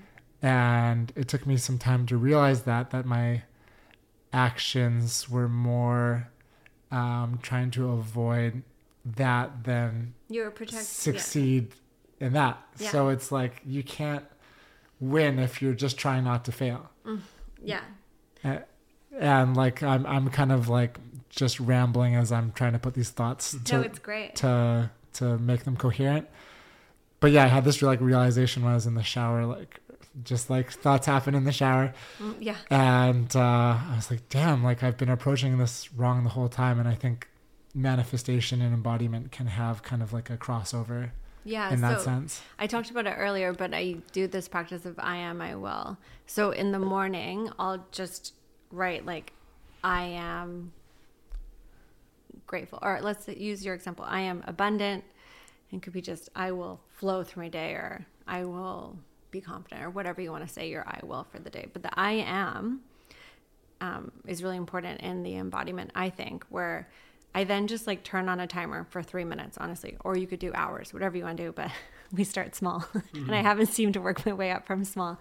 And I will just like feel what it feels like in my cells and in my bones and in every little part of my body to feel abundant, or to feel grateful, or whatever, to feel creative, whatever it is I want to feel and embody today. And I actually just, again, try it on and think about like, how does it feel like in my nails and in my skin and in my blood when I'm this way? And again, going back to your subconscious, I think it's no longer uncharted, and it shows your body this is what it feels like, so it can continue to try to return back to this place. So you know, when you're going throughout your day, it remembers like, oh yeah, that's what it felt like to feel abundant. And how do I get back there? So that's something that's just like an easy 3-minute thing that I do each day to try to connect in with how I want to show up that day. I love that. Yeah. That ties into something I was wondering about as well. So this, you know, it's manifesting, goal setting, all of this, and you've kind of alluded to it in some of the things you've talked about already, but maybe more specific, like I'm a very visual person. And so like what role would you say does like imaging or imagining or like painting a picture of your life, your future life, play when it comes to like manifesting it? So however like detailed you can make it, knowing that obviously some of those details may change or whatever, but are you aware of like the power of like seeing where you'll be and what that looks like down the line? I actually think that again goes back to like muse work. So to be able to see someone already embodying what you want to create in your life can show yourself visually that's possible, and then you can try to create that for your own life. But I think it's just like, it's literally proof that it exists and that it's not crazy. Right. So it could, like, I love watching Succession because I'm like, cool, like people have money like that. Like I didn't grow up with money like that at all. So like I didn't even know people did grow up with money like that. So it's very interesting for me. And I'm like, okay, just so you know, that's possible. Or watching the Kardashians, or following whoever you want to follow on Instagram, or having a friend like Zach, you know, was really instrumental in showing myself and to prove to myself that it was possible. So I think that is helpful if you're visual. And then doing that vision setting practice and just getting like creating that picture. It could just be envisioning what a day in the life of your life 10 years out looks like, or a day in your life of 5 years out, or whatever that works for you. Yeah. And then I love like pulling together imagery that I just feel connected to. I think that's just like a creative part of me. I love, just like creating this life I want and like creating what it would look like. And then it's something like when I think about my vision, I think about this one photo that I have on my Pinterest, and it's like, and when I was building Kokomo, I'll show it to you guys. There was a photo that I like put on every goal setting worksheet I ever did. And it was this girl holding, she had blonde hair. She looked like me. She was holding an acai bowl out, and like literally I created that for myself, and I probably have held out 1,000 acai bowls since then. Yeah. But I really connected in with that one single photo. And again, it was someone doing it, and probably just a model, but I believed it to be possible. Mm-hmm. Mm-hmm. Oh, that's very cool. So with the goal setting, we talked about some of like the practical steps. If you're wanting to manifest something, you mentioned the I am, I will. Do you have other practical steps to bringing manifestation into a daily practice? Like, is it Pinteresting, mood boarding, meditating, or is it just like regular self-affirmations, or what does that look like for you on a regular practice? Yeah, I think like another version is when I'm running, like, so when I'm about to open a new location or just something feels like scary and out of my comfort zone for me, and like there's a lot of risk involved, you know, I can, for some reason, again, at 2:00 in the morning, it's like, who do you think you are? Why can you do this? Like, yeah, who do you think you are? Like, you don't know anyone who's done this. Why can you do it? And so, you know, when I'm running or like I'm in spin class or whatever, like each breath is literally like the thought of like, it's literally the mantra, like, I am capable. Like, I am capable was my I am will for years, which is so pathetic. It's literally I am capable, but it got me through, and I started to believe I was capable. And so for me, yeah, when I'm like breathing but going for a run or whatever, I will just say that one thing to myself and really start to believe it. I think I feel like I keep saying the same things, but it's all really concise in my brain. Mm-hmm. Writing things down and writing down what you want and crossing it out 100 times in a year, that's totally fine. Like, I'm like, oh my God, I need to go change all my goals on katieruddell.com right now, because they've all probably changed in the last few months. But yeah, writing it down, everything we've talked about today. That's cool.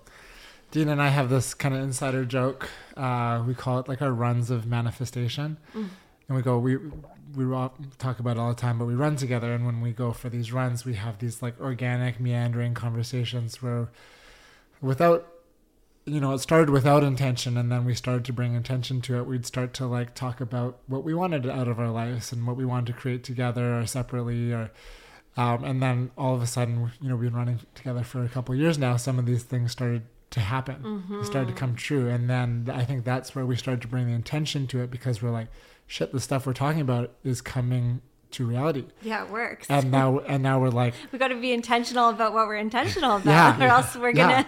It's like that. Be careful what you ask for. Yeah, exactly. Yeah. And now we're like, exactly what you're saying. We need to, like, when we go for these runs, we're like, what do we want? We joke, but we're kind of serious. We're like, what do we want to manifest on this run? Yeah, and we so just exciting? Like talk about these super lofty things. And the beautiful thing with running is like conversation ebbs and flows. It'll stop here and then somehow it'll come back up. But also it kind of like moves through you too, yes. Which is really cool. Getting back to the embodiment kind of part. Yeah. And it's really connected, like manifesting and goals together. Because like I mentioned some of these things, like when we started the podcast, we're like, our 10-year goal is to have a podcast with Rich Roll. And it happened in the first 6 months. Mm-hmm. And now we're like, shit, like, and Rich said this to us because we told him, we shared this story, and he's like, you got to set the bar higher. Yeah. And we're like, we got to set the bar higher. Yeah. The same thing has happened to me. Like I set a 5-year goal of like being on the front of like a magazine or Vancouver Sun or something. And it happened within 2 months of opening Kokomo. Yeah. Amazing. Yeah. It's crazy. Yeah. And you're kind of like, what? Yeah. I got to revisit like the goal board. Yeah. Yeah. Yeah. So it is like incredibly empowering and exciting. And now when we go for runs, we bring like such intention, and we just like put out these lofty goals and we talk about it until we almost get to the point where we have to take action because we've been talking about it so much. Yeah. So I love it. Yeah. That gets me so excited. Yeah. But even the language has changed where we would be like, at first it was kind of like, we'd be like, oh man, it would be so cool if one day. A lot of ifs, yeah. Right. And now we're like, okay, so like when, and there's a lot to unpack there in terms of like, we are both like able-bodied, cisgender, white men with a whole like bucket load of privilege. And so like that, obviously we have like a huge jump in our starting point on like things we can achieve. So notwithstanding that, but like just to live in that possibility of like not if but when, and allowing not arrogance but confidence to kind of proceed and say, let's just like live as though this will happen. Yeah, and the thing is, you are putting a lot of attention behind it, and you are still putting work behind it, and you're not expecting that you're gonna wake up tomorrow and have it like all at your doorstep, right? Yeah, so I think, and again, it's about, it's all relative, and it's about not creating something out of nothing, and looking at like, what do you have in your life, and how do you create what you want from that, you know? Yeah. And as you're doing the things, as you're doing the work of like, not just saying the thing, but then starting to live with intention and purpose behind it, like those things that move you towards that end game, like they light you up. Like it's so good when you know you're doing something that's like moving you down. Yeah. And if they don't light you up, then you're going to go in a different direction. And you may not even realize you're going in the different direction. You're just like, ew, I don't want to go in that room because I didn't like the feeling in there. Okay, I'm going to go in this room. Yeah. And then suddenly, things have changed, but you like it better over here anyways. And you've now learned a whole other life that you want for yourself. Yeah. That's better. Ooh, okay. One thing on this, like, okay, when we're putting these ideas out there and just kind of playing ping pong with these concepts and goals and stuff. Badminton. Badminton with ideas, just, hitting the old birdie back and forth. I start to notice coincidences showing up that align with these goals. Do you notice that? Yeah, 100%. Like all the time. My brother and I talk about it, but it's, well, keep going and I'll explain why. Well, it's, I was going to ask you if you can kind of like break it down, but we'll talk about these things and then we'll just start, like these people will start showing up or these opportunities will start showing up. And then because I had that intention with the conversation, I'm like, oh, wow, like this just showed up and we just talked about it. I need to open that door and explore it because I think there's like... It's because you've created so much energy around it. So like you said, you're very aware of it and your perspective is of a place of looking for opportunities, right? So your subconscious is like, wait, hold on, ding, ding, ding. Like we talked about this. You're into this. Like, look, this person's talking about it. This might be a great avenue for you. So there's like so much happening inside that brain to make you even aware. Because any other day, if maybe you hadn't had that conversation with Dean the week before, you may not, that same person may have said the same thing to you, but maybe there was no alarms in your head. It would have just gone past you. People always say my brother and I are like so lucky. Like they're like, oh, you're so lucky. But we're like, no, we just like look for these things that will help us create what we want to create, So what does coincidence mean to you when you're bringing intention to it? Are they opportunities or possibilities? Like when you're seeing it with a different lens? It's opportunity and it's possibility.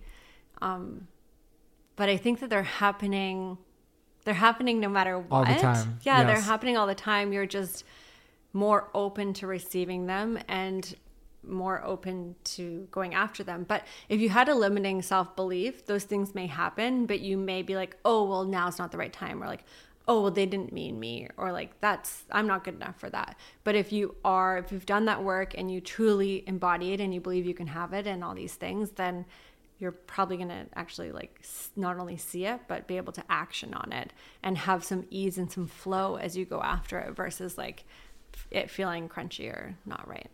Yeah, I like that idea of like living into the flow too. Yeah. Lots of times we go against the grain and there's this like Protestant work ethic of like, it should be hard and toil and suffer. And that's how you know you're like doing it right. And like, yes, there's always elements of like difficulty and struggle that we overcome and it shapes us. But like, we should also be pursuing like not just relaxation and ease, but like a life of flow and ease where we're like going in with our strengths and what we're doing, and like we like what we're doing and we're good at it, and it's kind of just like it accelerates the flow. Well, it's like if you fight the current, it's so hard to swim, but if you just go with the current, you go so fast. Like I remember like snorkeling and watching a turtle swim. Yeah. And like seeing how like they would almost be like passive and not moving when they were against the current. They weren't like fighting it. And then as soon as they like would go with the current, this like turtle that seemed like lethargic and slow would be moving at like lightning speed. Yeah. And I'm like, learn from the turtle. Go with the current. Yeah, there you go. That's you don't need me here today. You just need the turtle. Just need the turtle. Okay, there's another direction that I want to take this conversation. Okay, let's go. Before we, get to the end and can go out there to the world to manifest all of our goals. I know, you've got me so excited. I think I'm gonna like write my new Santa list tonight. Ooh, yeah. Maybe we can share it when this comes out. Yeah. One thing that we've been alignment on is our approach to veganism, and I think that hasn't always been how a lot of vegans have approached. There's like, not to typecast or generalize, but there are like angry vegans, and it is really alienating, and it can be off-putting. Yeah. If you're trying to join a community and you're being yelled at, or you're not doing it the right way. Told you're not doing it the right way. With Kokomo, with your own kind of approach to things, it's always been very like inclusive and welcoming, and non-judgmental. Can you kind of share your approach to veganism and how it's kind of open for everybody? Yeah, actually, maybe this is full circle to, me just feeling different than others in my classroom. But I just realized that if veganism feels really right for me and eating meat doesn't feel right for me, then I'm sure the other goes for someone else. Like I'm sure someone doesn't feel great eating vegan and feels really good eating meat or whatever that looks like. And so I think just realizing that like we're not all built the same, and things are going to feel different for all of us, and just I don't know, I think that, I mean, this goes for everything in the world. Like, you hang out with people who believe in a different God than you and things like that. Or maybe they exercise different than you, or maybe they like the feel of different pajamas than you. And like, we're not like, I don't know, we don't hate them for that, right? Like we totally appreciate that. And for some reason with the way we eat, it's become like, and veganism especially, like you said, is like so polarizing. And I just think, that's kind of beyond the point or against the point, because I think that these people are acting angry and in this polarizing way because they believe so strongly in veganism, which is awesome. I'm so happy for you that you found this life that feels so true for you. But it may not feel true for someone else, and it's definitely not going to invite them in, because it's just like putting a really like strong door up so that they never want to come in. But what if we take the approach, from a more abundant possible perspective of like, hey, like, why don't you just add more plants into your life? And how does that feel for you? And, let them be on that journey. I don't think many people that we know were born vegan. At a young age, I realized, oh my God, like, how am I eating an animal? And my whole family ate meat and still does. But at the time I was really young, I was like, I can't eat an animal. And my parents allowed me to make that choice. Thank God. You went vegetarian very young. Yeah, really young. I was eating a hot dog. I was happy eating, I thought it was a dog's penis. And I was totally fine with it for some reason. That's so funny. And then my dad told me it was like not a dog's penis, and it was actually a pig. And my dad like has this whole quote where I was like, yucky pig. And I threw it against the wall. And that was kind of the turning point for me. Yeah. But yeah, I don't have pet dogs, so maybe it just like didn't relate to me. But anyways, so we could dig into that, but I want to keep going. Totally. We'll keep going. That'll be the next podcast. Yeah. So, and then I was able to make that choice, which is so awesome. But I certainly wasn't born vegan, and I was on this journey, and everyone has their own unique journey to becoming vegan and so many different reasons for it. And so if someone's like 100% like crazy, fully in it, but they're screaming at someone who's only where you were 10 years ago. Like, it just doesn't make sense to me. Like, we're all in a different part of this journey. And I would just love to know that we're being inclusive and celebrating people and making incremental decisions each day, and being aware of those decisions, I think, is the first part of that. Yeah. It's amazing how a movement that is like one of the pillars is compassion, Yes. can have such a lack of compassion for people who like aren't as vegan Yeah, I as don't they get are. it. I You know, honestly it's don't like, get it. wait, what?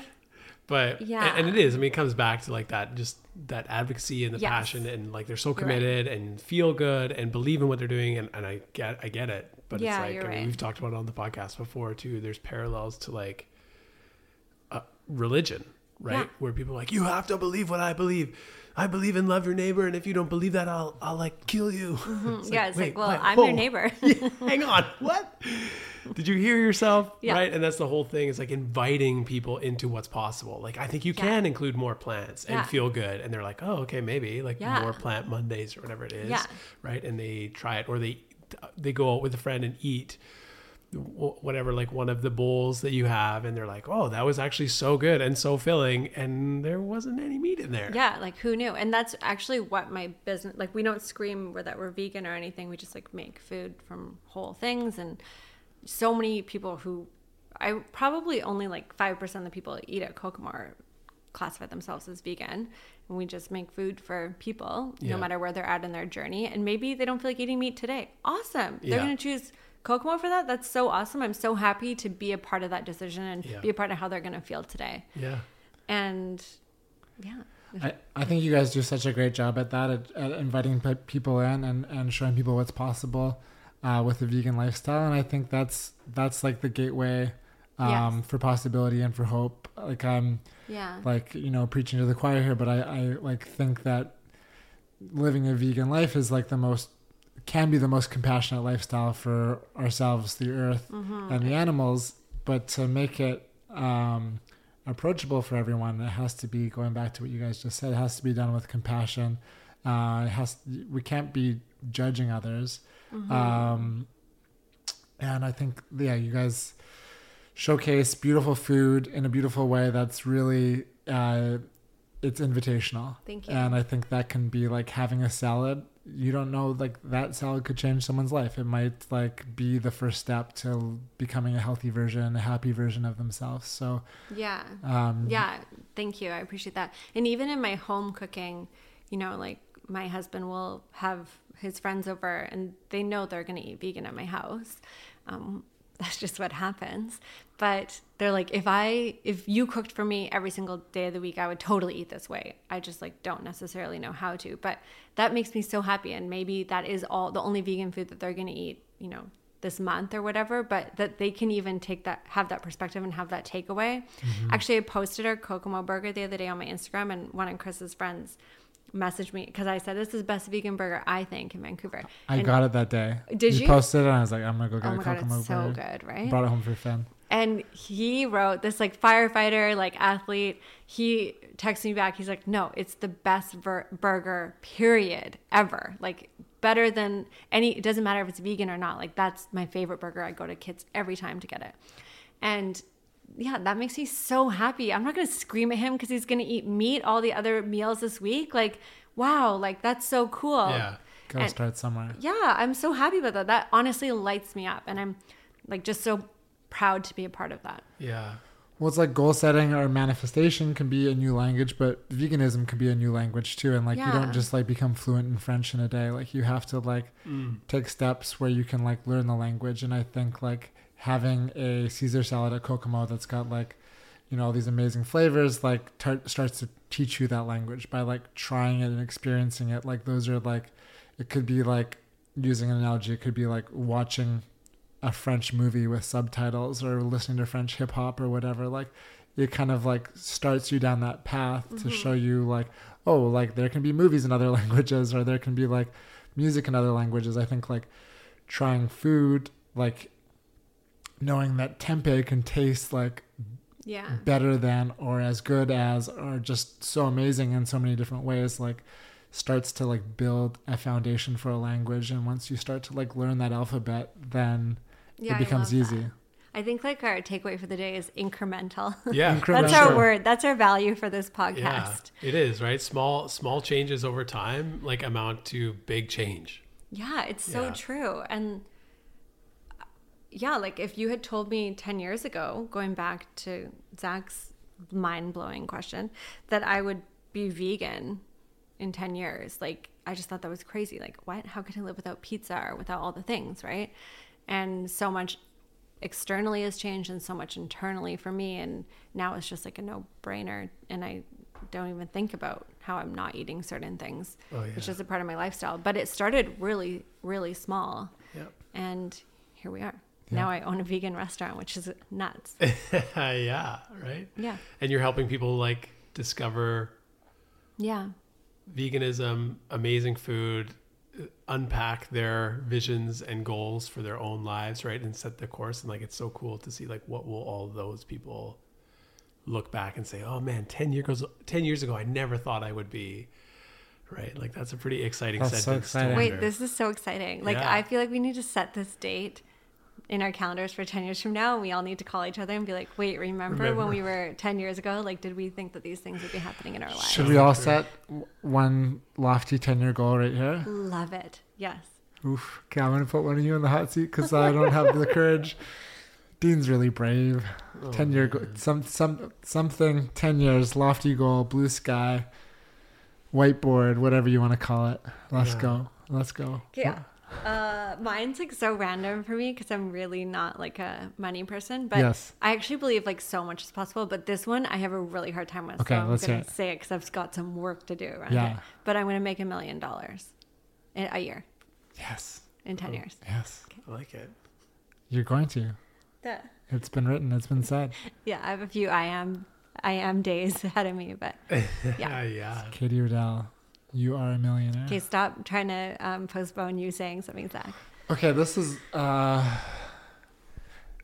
it might feel like a silly one to some, but it's something that I think about a lot. Nepal was like such a big part of like creating who I am today, and my like it kind of weaved the framework of who I am and who I want to be, like just my experience there. And I've got 2 young boys, and I just think I think so much about going to Nepal with them. So when it's maybe not a 10-year goal, but maybe like a 7-year goal, I really want to take my boys to Nepal and go hiking with them. That would be like my life would be a happy life when that happens. It'll happen. Yeah. I love that. I have such like vivid memories of Zach and I were pen pals when he was on that trip. And I have like such vivid memories of you there, even though I wasn't there. And I don't think I've seen any photos. Should find some of those messages. Or wait, maybe I've seen Zach or Ryan's photos of taking your photos, or vice versa. That's so funny. I actually remember emailing you from Sri Lanka. Yeah. So funny. Yeah. And you were talking about the juice you were eating or drinking. Crazy. Manifesting those goals.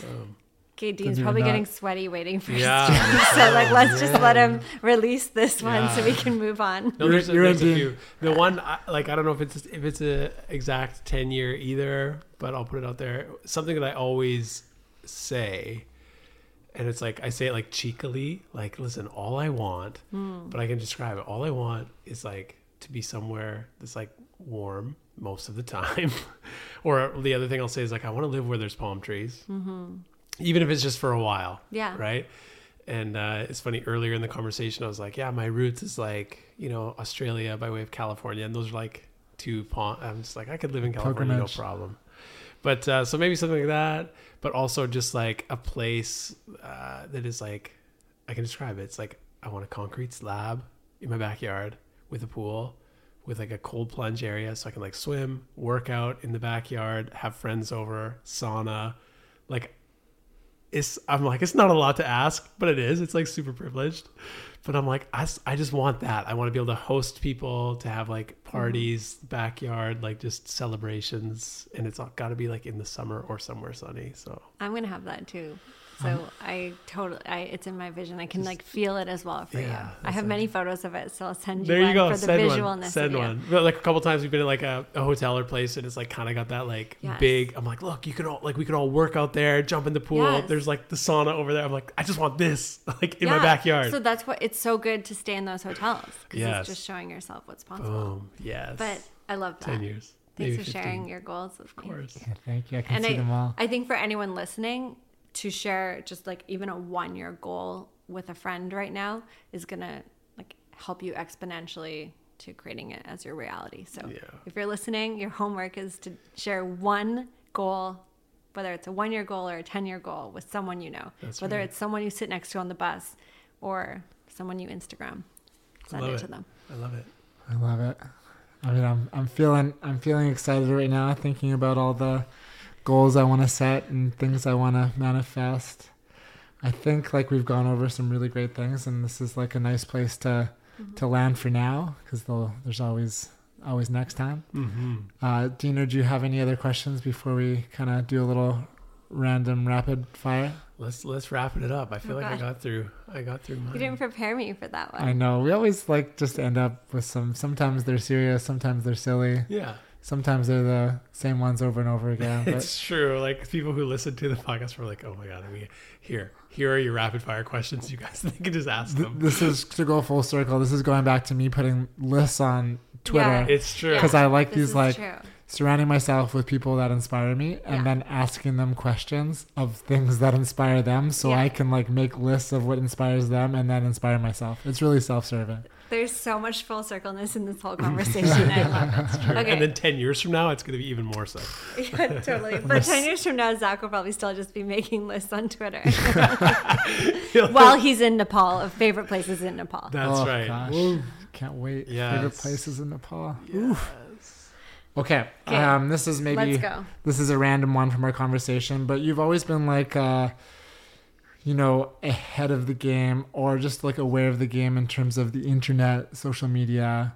Like you're an early adapter to Twitter and Instagram and MySpace and ICQ and all these things. Where is the internet going? What's the evolution? What's next? Oh my God. In 30 seconds or less. In 30 seconds or less, yeah. Maybe we can edit out a bunch of white space while I think about that. Where is the internet going? I think it's going to get a lot more real. I think people are kind of bored with all the ads and all the influencers and all the like paid to do things. I think things are just going to feel a lot more organic. You already see that like micro influencers are definitely having way more influence than the larger people in that space. Yeah, I think we're just going to like kind of bring it down a bit. Or maybe that's just a hope of mine. Yeah. It can be a hope. I think you're going to manifest it. Yeah, I think it's a good hope. I actually think Instagram will not be something you check first thing in the morning anymore. I think it's going to go more to back burner the same way Facebook did. But I don't know what's going to be next. I know people are loving TikTok, and I think it's because it has things that Instagram doesn't, and it just feels more like fun content versus like, this is what I ate in a day, and here's my green juice and all the things. So yeah, I think it's going to shift, and I think what we know today is kind of go behind us, and some people will still be super into it and be hanging on to it, but I think there's going to be this other part of the internet that we can explore and be in if we prefer it. So how do you think like businesses like Kokomo will communicate to the world? Do you think it'll still be through like Instagram or something like Instagram, or is it going to be completely different? I think it's going to be different in that I think it's going to be more almost like really one-on-one. I think like email is going to come back. I don't know. I just think people who really want to know are going to opt in, and they're going to know. And so I think that's going to happen. Some sort of subscription-based thing that people, but it's for a brand, maybe they don't pay. They just, it's a quality interaction. I don't think people are listening to brands as much on Instagram and things like that anymore. It's just, even I don't know about Juice Truck, but I feel like even through Kokomo, like we have a certain subset of super engaged guests. But yeah, I don't think it's like the same level anymore.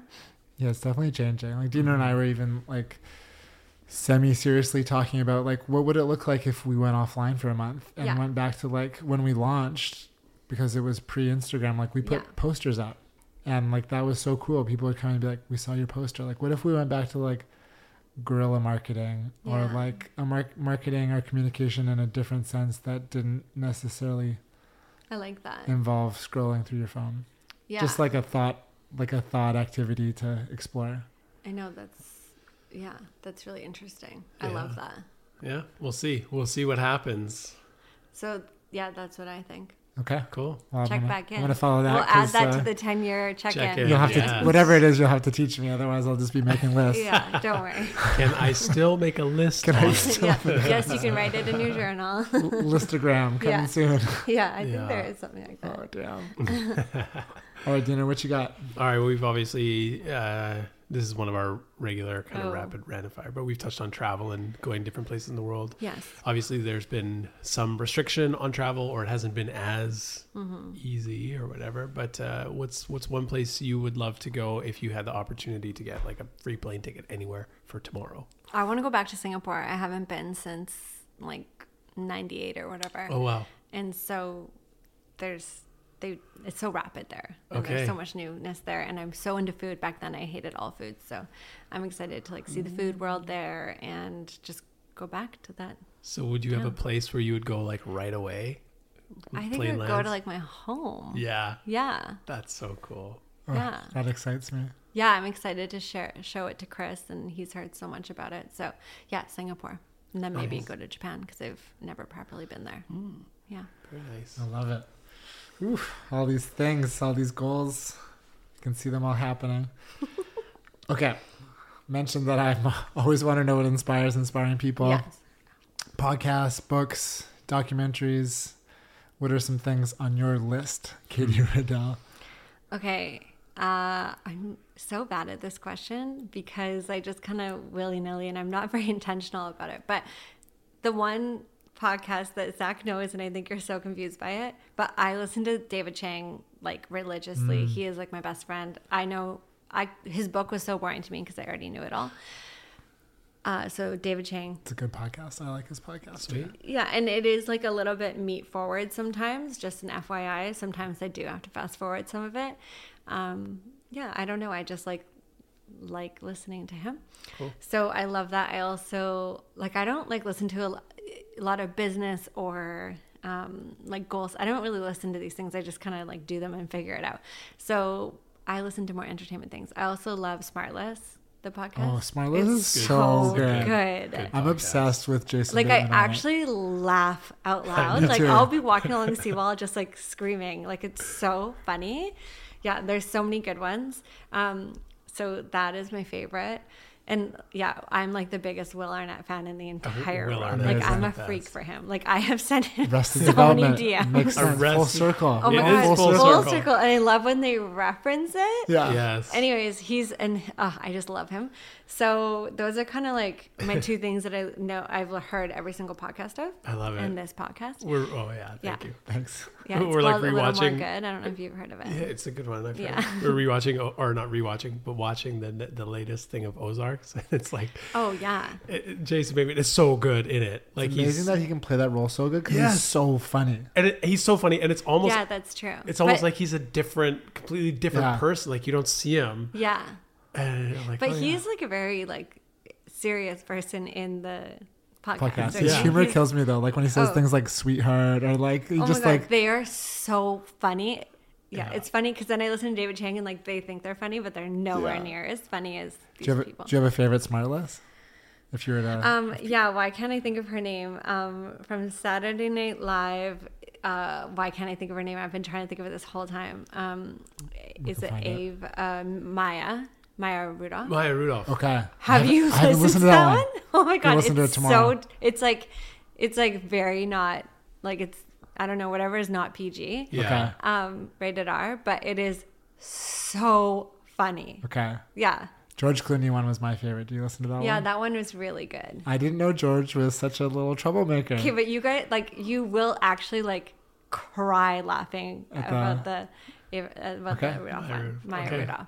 It's so It's just good. jumped to number one in the queue. Like they're just riffing nonstop. It's like you just see how funny they all are. Yeah. Like it's unbelievable. They are so talented, And it is so funny, and they all are so close. So it's just like I love when they have people who are close to them. Yeah. Do you know what the most awkward one was? Which one? Jerry Seinfeld. Oh. Oh my God, have you guys listened to that one? I haven't. No. I like cringed. I think I turned it off 3/4 of the way in.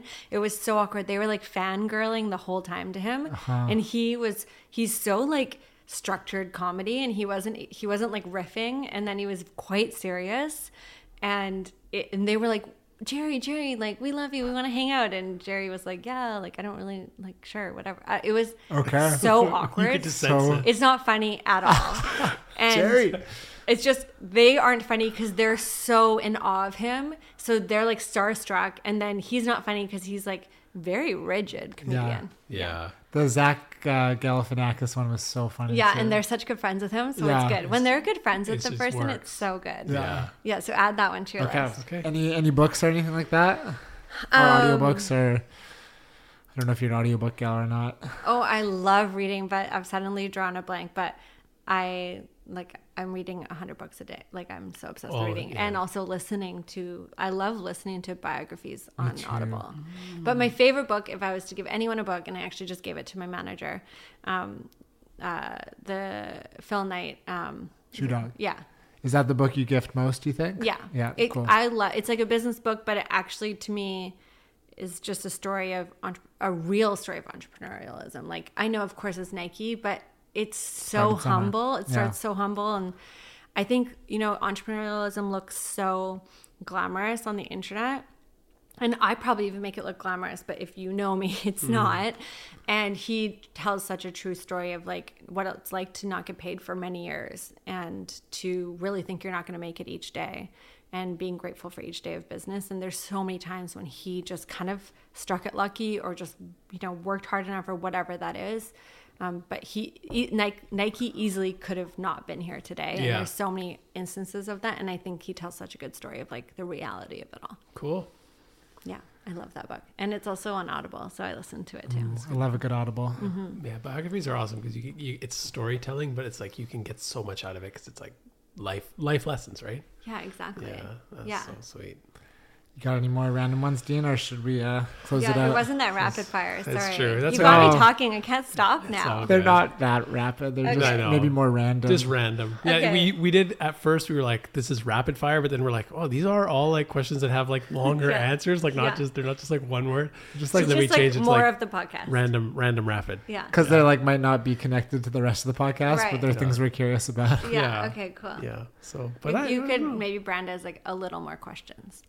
Ooh, there we go. That's the brand marketing. Yeah, we expert didn't right talk about there. my branding, but We there didn't you talk go. next It's in the flesh. Yeah, we Our didn't even new- get to the branding. Our new know. segment. Well, we just did. We just covered it. Yeah, You're you a just brilliant. covered it. Yeah, I'm so good at branding, Right, come on. especially podcast things. Yes. Okay, Where so was Katie our whole life? man. A Well, little more I've been- questions. A little We've more got a little questions. more questions. Okay. Okay, good. Well, that's good. Okay, My so work here is done. yeah. Well, before you go, we got to land it with our last question, Oh. which we ask pretty much all of our guests. So we Uh-oh. created the podcast together. It was born on a run. The idea, manifested it. It came to be with some work and some fortune and all of this, and then trying to figure out what are we going to call this thing? How do we name it? And Zach, again, like on one of our runs, was like, I think we should call it this, A Little More Good. And I was like, that is the name. Like, that's so brilliant. It works. Like, we love it. It's what we want to do. We love, like, it speaks to what the podcast is about and what we want to see in the world and create just as people in the world, a little more good. So we always like to ask our guests, what does that mean to you? A little more good. You guys, let's just say it. It's about incremental change. Yes. Okay, Yes. done. Mic drop. Boom. Oh, that was so good. That was so much fun, Katie. Yeah. Oh, that was so good. Thank you. Like, that was so fun to be in a room with you too. Yeah, I feel like, yeah, you're right. Dean is like the little more good version of you. I always say Yeah. Dean's my better half. Yeah, that was No so jokes. fun. We're gonna have to add Dean to our hangs now. Yeah. It's true. Yeah. He's in. Happy to be there. Cool. Well, thank you so much for having me. This is like such a dream. Yeah, you're so welcome. Thanks Yeah. for being here. Thanks, Katie. Awesome. Ooh, all right. So I don't know about you. I mean, we talked about some goals off the hop, but maybe it's the time to like revisit, go back to the vision board, or, you know, whatever the method you use to like create some goals, to start to like name some things, speak them out, bring it into your subconscious awareness. So those little incremental decisions you make, even without necessarily being super conscious of them, can start to orient you towards those goals. So small changes for big things. Yeah. You know what? Some goals. I just thinking about this conversation we just had with Katie. You know, I often set personal goals and I often set business goals, but one area that I could find more alignment in sharing and setting goals together is family goals. Like, you know, sometimes I become passive to the, you know, the path of family life. Just, you know, breakfast, lunch, dinner, activities, all of those things, you kind of get lost in what's happening now, and I can lose, not necessarily lose, but just bringing more attention to where we want to be in 5 years, 10 years, 20 years as a family. Yeah. You know, they're little right now, but they grow up fast. So what do we want? How do we want to design our life? What do we want that life to look like in 10 years with our kids? So having that goal setting, and bringing it into a family conversation, you know? Yeah. We've talked about it before. I think that's so good. We've talked about it before in the pod. It's a book, Hold On to Your Kids. I think that's part of that strategy, is like goal setting that isn't just like, you know, getting through the next like phases and seasons of life, but saying like, where do we want to be? Like, do we want to be the house where, you know, the kids bring their friends from high school and you end up feeding all of these teenagers all the time, right? And then they're the ones that, like, your house is the place where they can come, and, you know, you're like the parents of all of these kids in some ways, right? And like, what do we need to do now to kind of create that reality? I often think about that, like with our kids. Like, I want our place to be the place where they all come to hang, not just because you like some protectionist, like, then I know what's going on, but like, because you, like, I want that activity and I want that interaction, and I want their friends to be able to have another adult that might be like a safe adult to be like, hey, whatever, like Mr. Morris or whatever, right? Can you talk to me about this? Or, you know, the importance of adults in young people's lives is important. Like, it's so good. It's so key. I love that. Well, if you enjoyed this conversation, I know on Katie's website, on her personal website, katieruddell.com, I believe it is, she's often hosting and leading goal-setting workshops, the science of manifestation, where they get into the nitty-gritty of how to manifest and practical steps for setting goals. So be sure to check that out. Mm-hmm. And if you enjoyed this podcast, share with some friends, share with some fam. And we're always grateful for any reviews, likes, any of that good stuff. Helps us share and amplify the little more good message that we're trying to put out there. Yeah. Right on. All right. Until next week. Stay good, y'all. Stay good. Peace.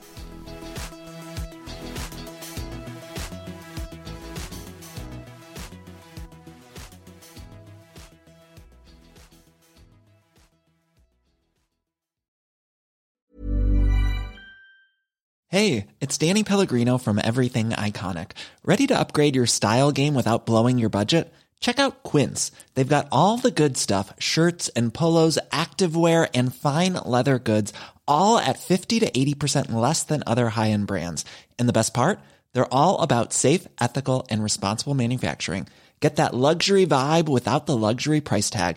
Hit up quince.com/upgrade for free shipping and 365-day returns on your next order. That's quince.com/upgrade.